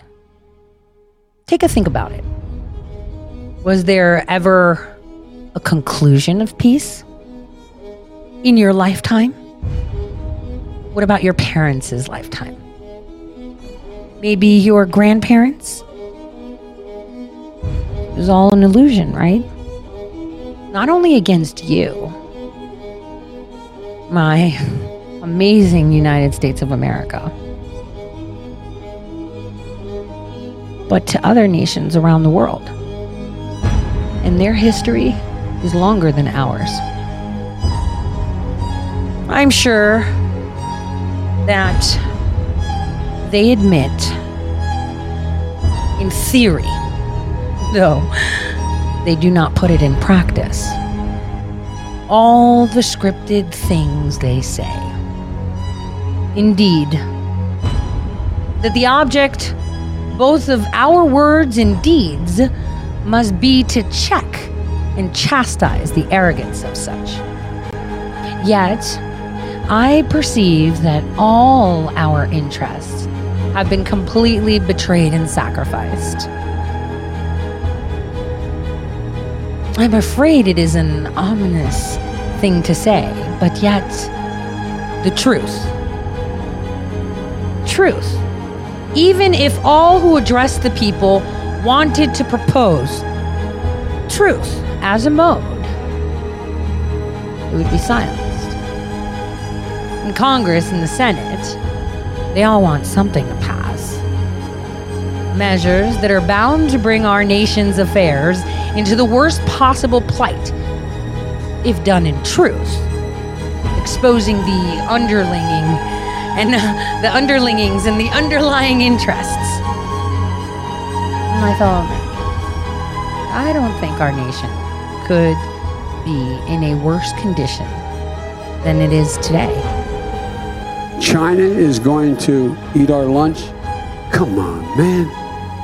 They can't even figure out how to deal with the fact that they have this great division between the China Sea and the mountains in the east, in the west.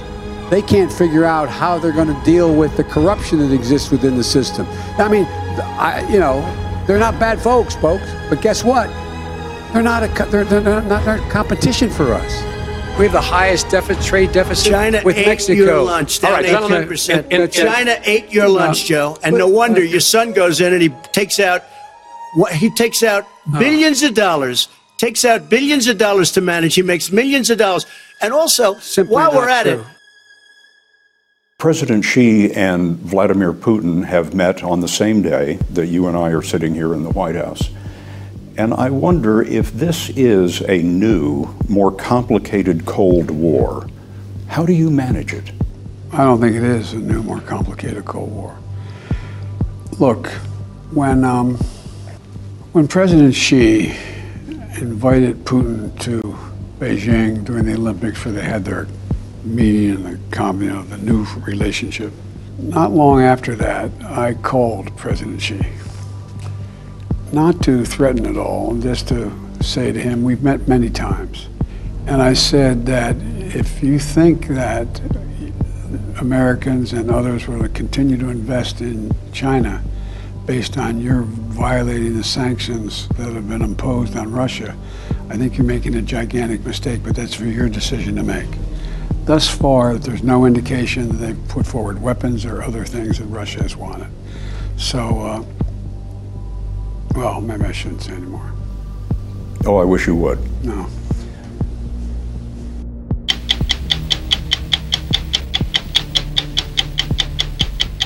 You have talked a lot about security guarantees, and now we've seen your proposals.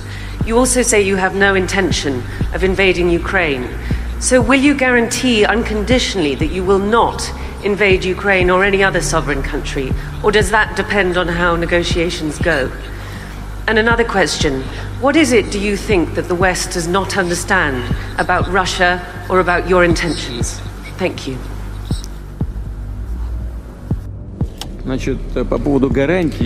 Speaking of the security guarantees and what it will depend upon, or if something will depend upon the negotiations, our actions will not depend on the negotiation. They will depend on the unconditional compliance with the Russian security demands today and in the historical context.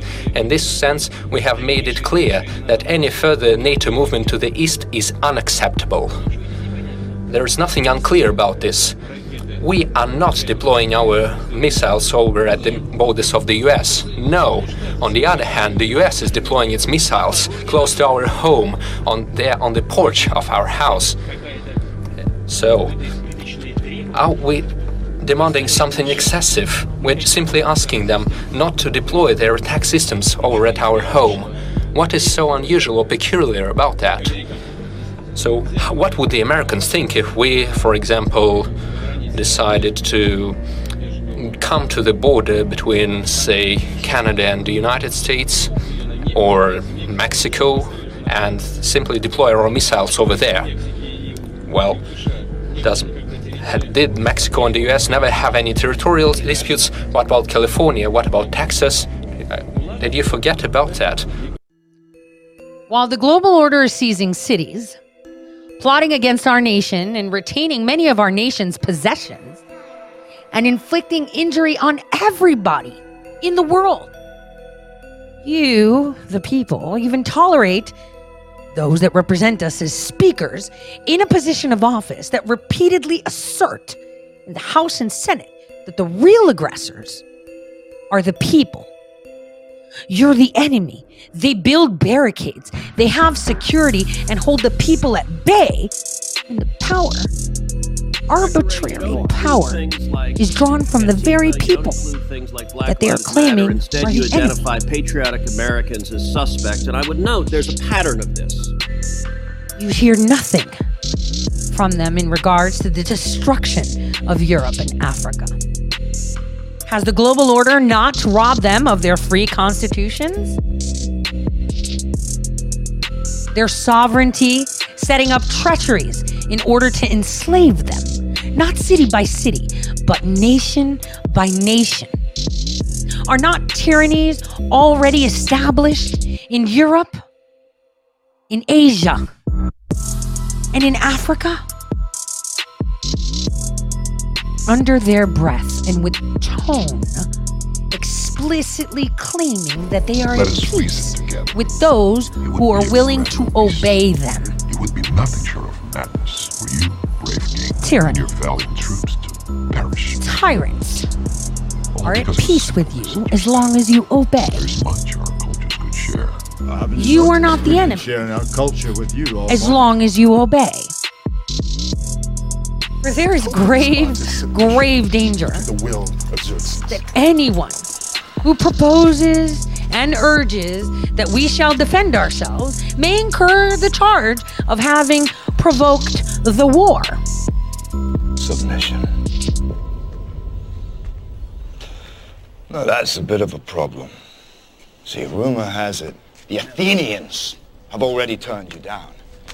And if those philosophers and boy lovers have found that kind of nerve, then... We must be diplomatic. And of course, Spartans have their reputation to consider. Choose your next words carefully, Leonidas.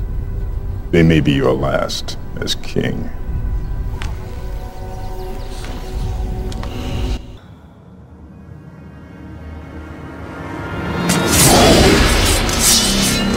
Madman. You're a madman. Earth and water.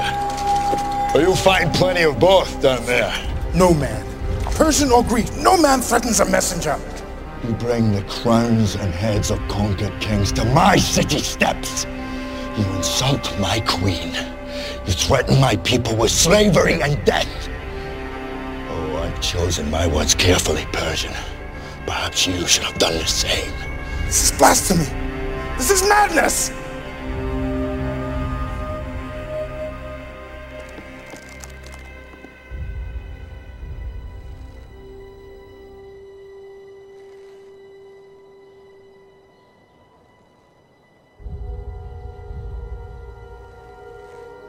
Madness. This is Sparta!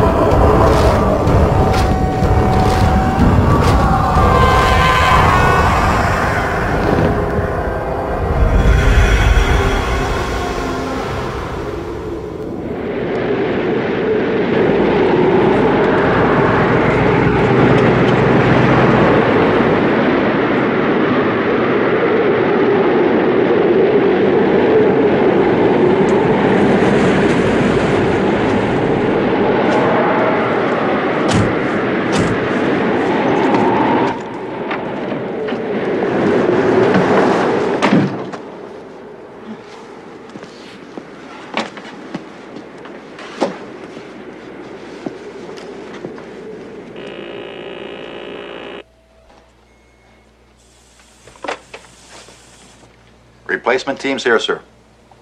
Right. Come on through. Another 20 minutes, we're gonna start looking for you guys. God, it's really something up here. You look a mess, sir. Yeah? Your turn next, Ginsburg.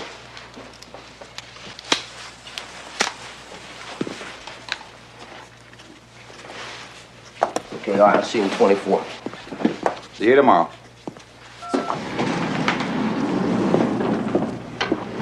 What was that you were saying now? Oh, so you used to hear her chant all night long. Oh, mani padme om. Oh, mani padme om. Over the plants? Yeah, she'd cup her hands over those seeds and she'd chant by the hour. She grew the most beautiful wandos you ever saw, man. Primo stuff, Resin City.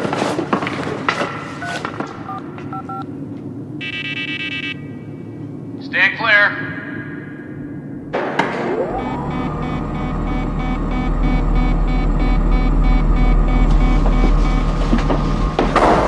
Mother's been very worried about you guys. Roads must be a bear, huh? What roads? Visibility. Visibility? Bullshit. You guys haven't been on time for the last 6 months. Well, I wrote you guys up in the logbook. Yeah, you're a prince, Bevan. Good night, gentlemen.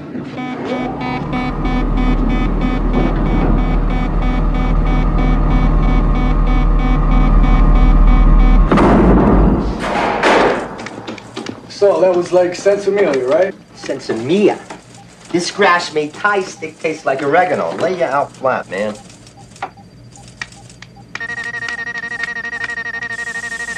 Got a red light, sir. What on? Number 8, warhead alarm. Give a thump with your finger.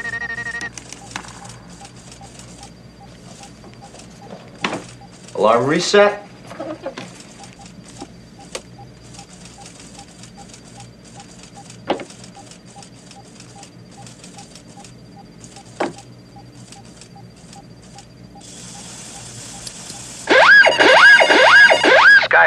This is Dropkick with a Red Dash Alpha message in 2 parts. Break.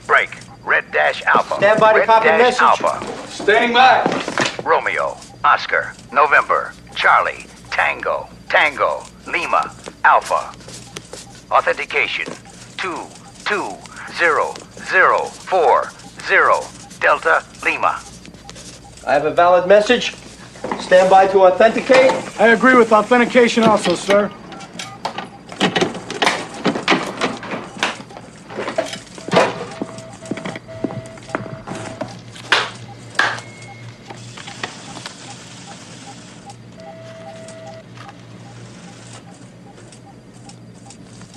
Enter launch code. Entering launch code.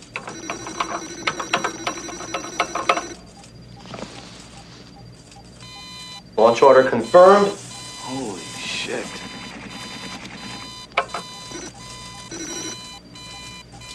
Target selection complete. Time on target sequence complete. Yield selection complete. Begin countdown. T-minus 60. All right, let's do it. Insert launch key. Stand by. Launch key inserted. Roger. On my mark. Rotate launch key to set. 3, 2, 1. Mark. T-minus 50.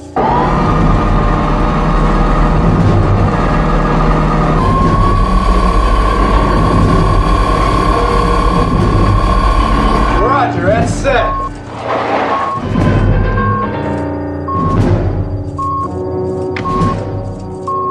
Sir. T-minus 40. Enable missiles. Number 1 enabled. 2 enabled. 3 enabled. 4, Straight to 5, somebody in the goddamn 6, phone. 7, 8,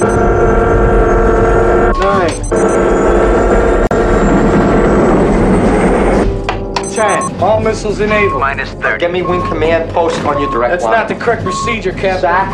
Try SAC headquarters on the HF. That's not the correct procedure. Screw the procedure. I want somebody on the goddamn phone before I kill 20 million people.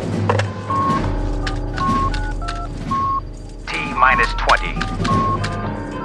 I got nothing here. They might have been knocked out already. Right. On my mark, rotate launch keys to launch. Roger, ready to go to launch. 14. 13, 12, 11. 7. 6. 5. Sir, we have a launch order. 3. Put your hand on the keys, 2, sir. 1. Launch. Sir, we are at launch. Turn your keys. Sorry, I'm so sorry. Turn your keys, sir. They thought of that, except on the assumption that bribery and corruption of our representation throughout our nation would occur. They chastise us and punish us. We detect that they are deceiving us when we speak the truth. They went so far to set the offenders' names on a list at the Department of Homeland Security. PSYOP. S-I-O-P.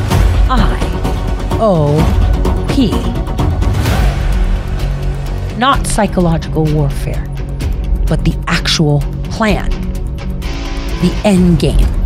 The actual script. The destruction of our world with nuclear energy.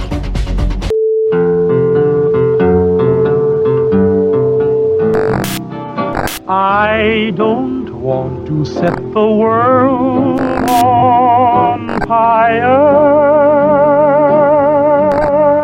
I just want to start a flame in your heart.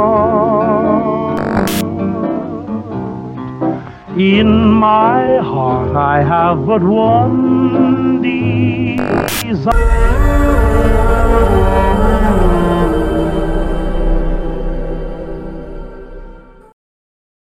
Well, that's pretty heavy stuff. So the PSYOP, SIOP, is evident. And why can they not pull that trigger? Why has the likelihood of that happening not happened? President Trump had a good relationship with all nations.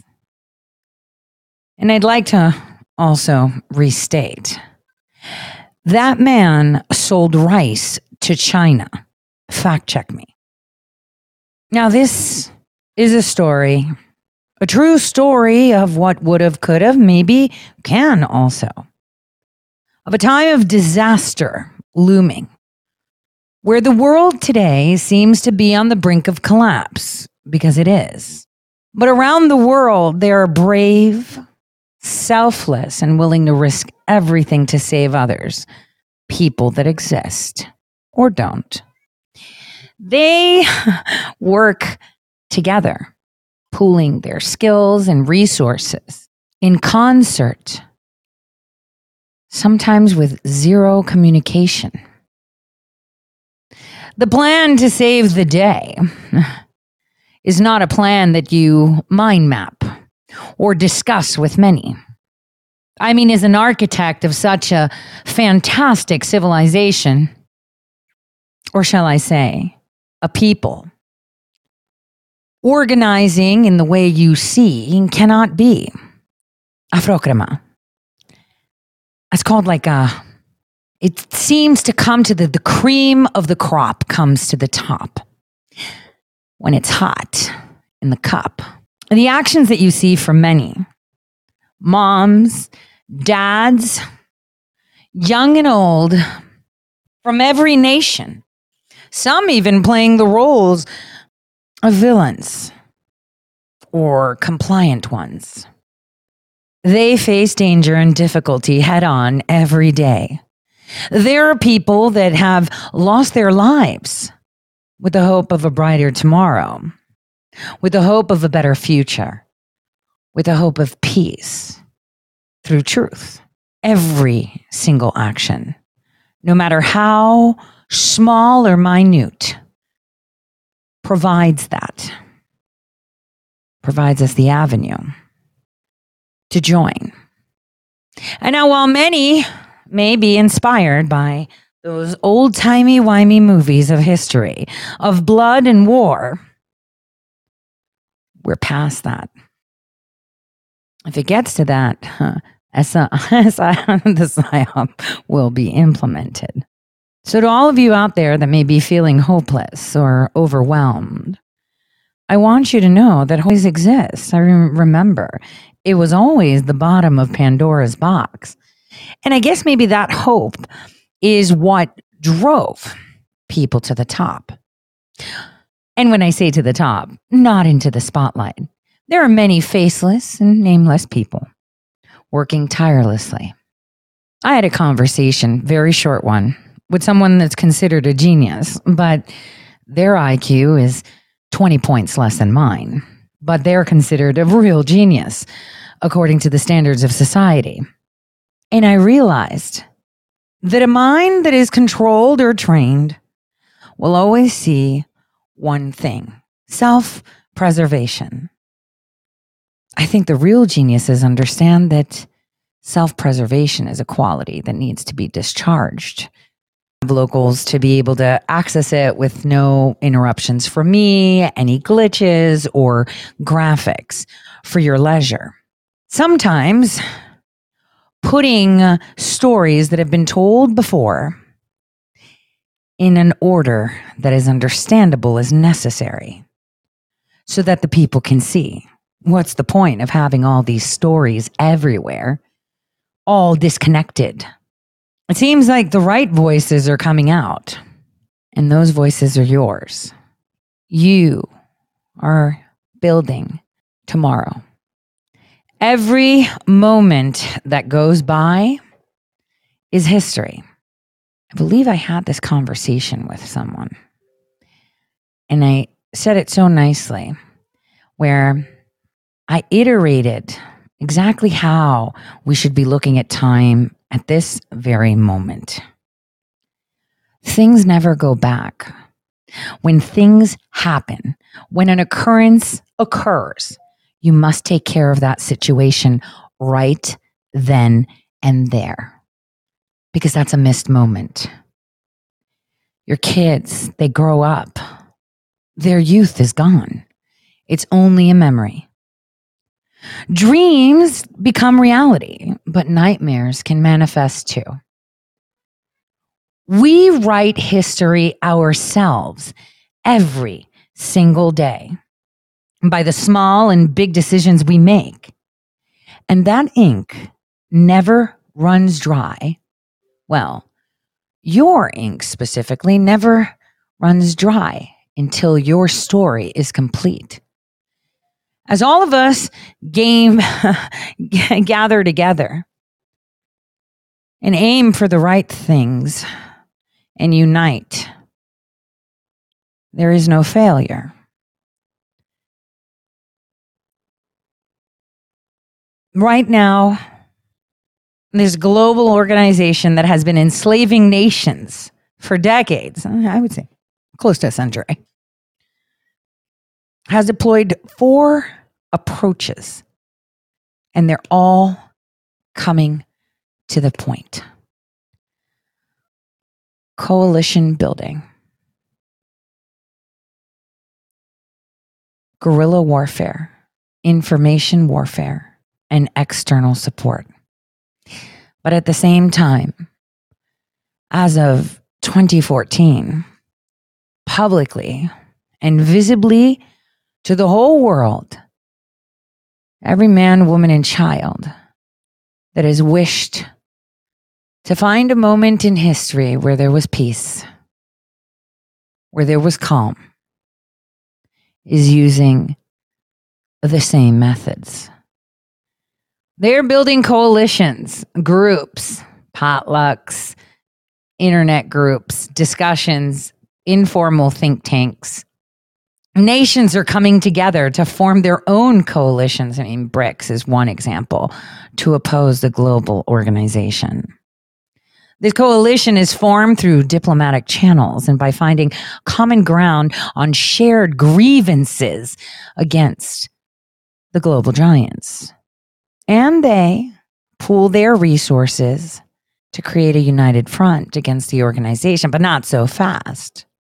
Covert operations through guerrilla warfare tactics against this global movement, sabotaging their supply lines and causing chaos to what they considered pacified, but have now become enemy lines. Information warfare. We are the news now. The mainstream media is no longer, to the many that are awakening slowly, important. To the influencers propped by many, also not important. Propaganda is not having the effects it used to. Vogue magazine lines bird cages, nobody cares.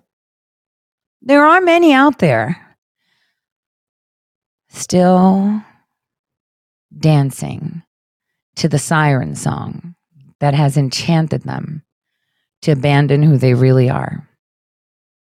Exposing the truth has been a difficult task.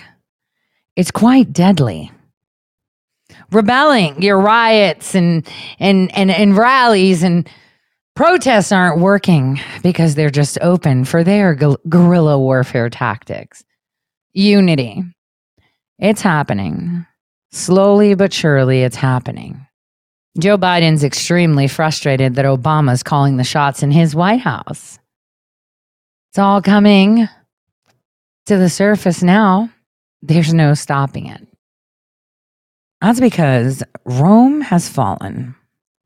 I mean, you may not hear the thud right away, but they did tell you that you were an underdog.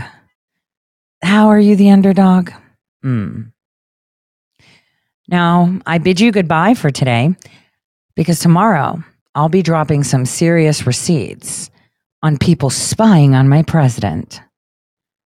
During his campaign, during his presidency, and right now as we speak. This never ceases to amaze me. never ceases to amaze me. Why do they hate him so much? Because if wars are created with lies and truth can bring peace, Julian Assange. And let's all remember to keep Julian Assange in our prayers as he's still in jail. London Bridge is falling down. Rome is falling. God bless.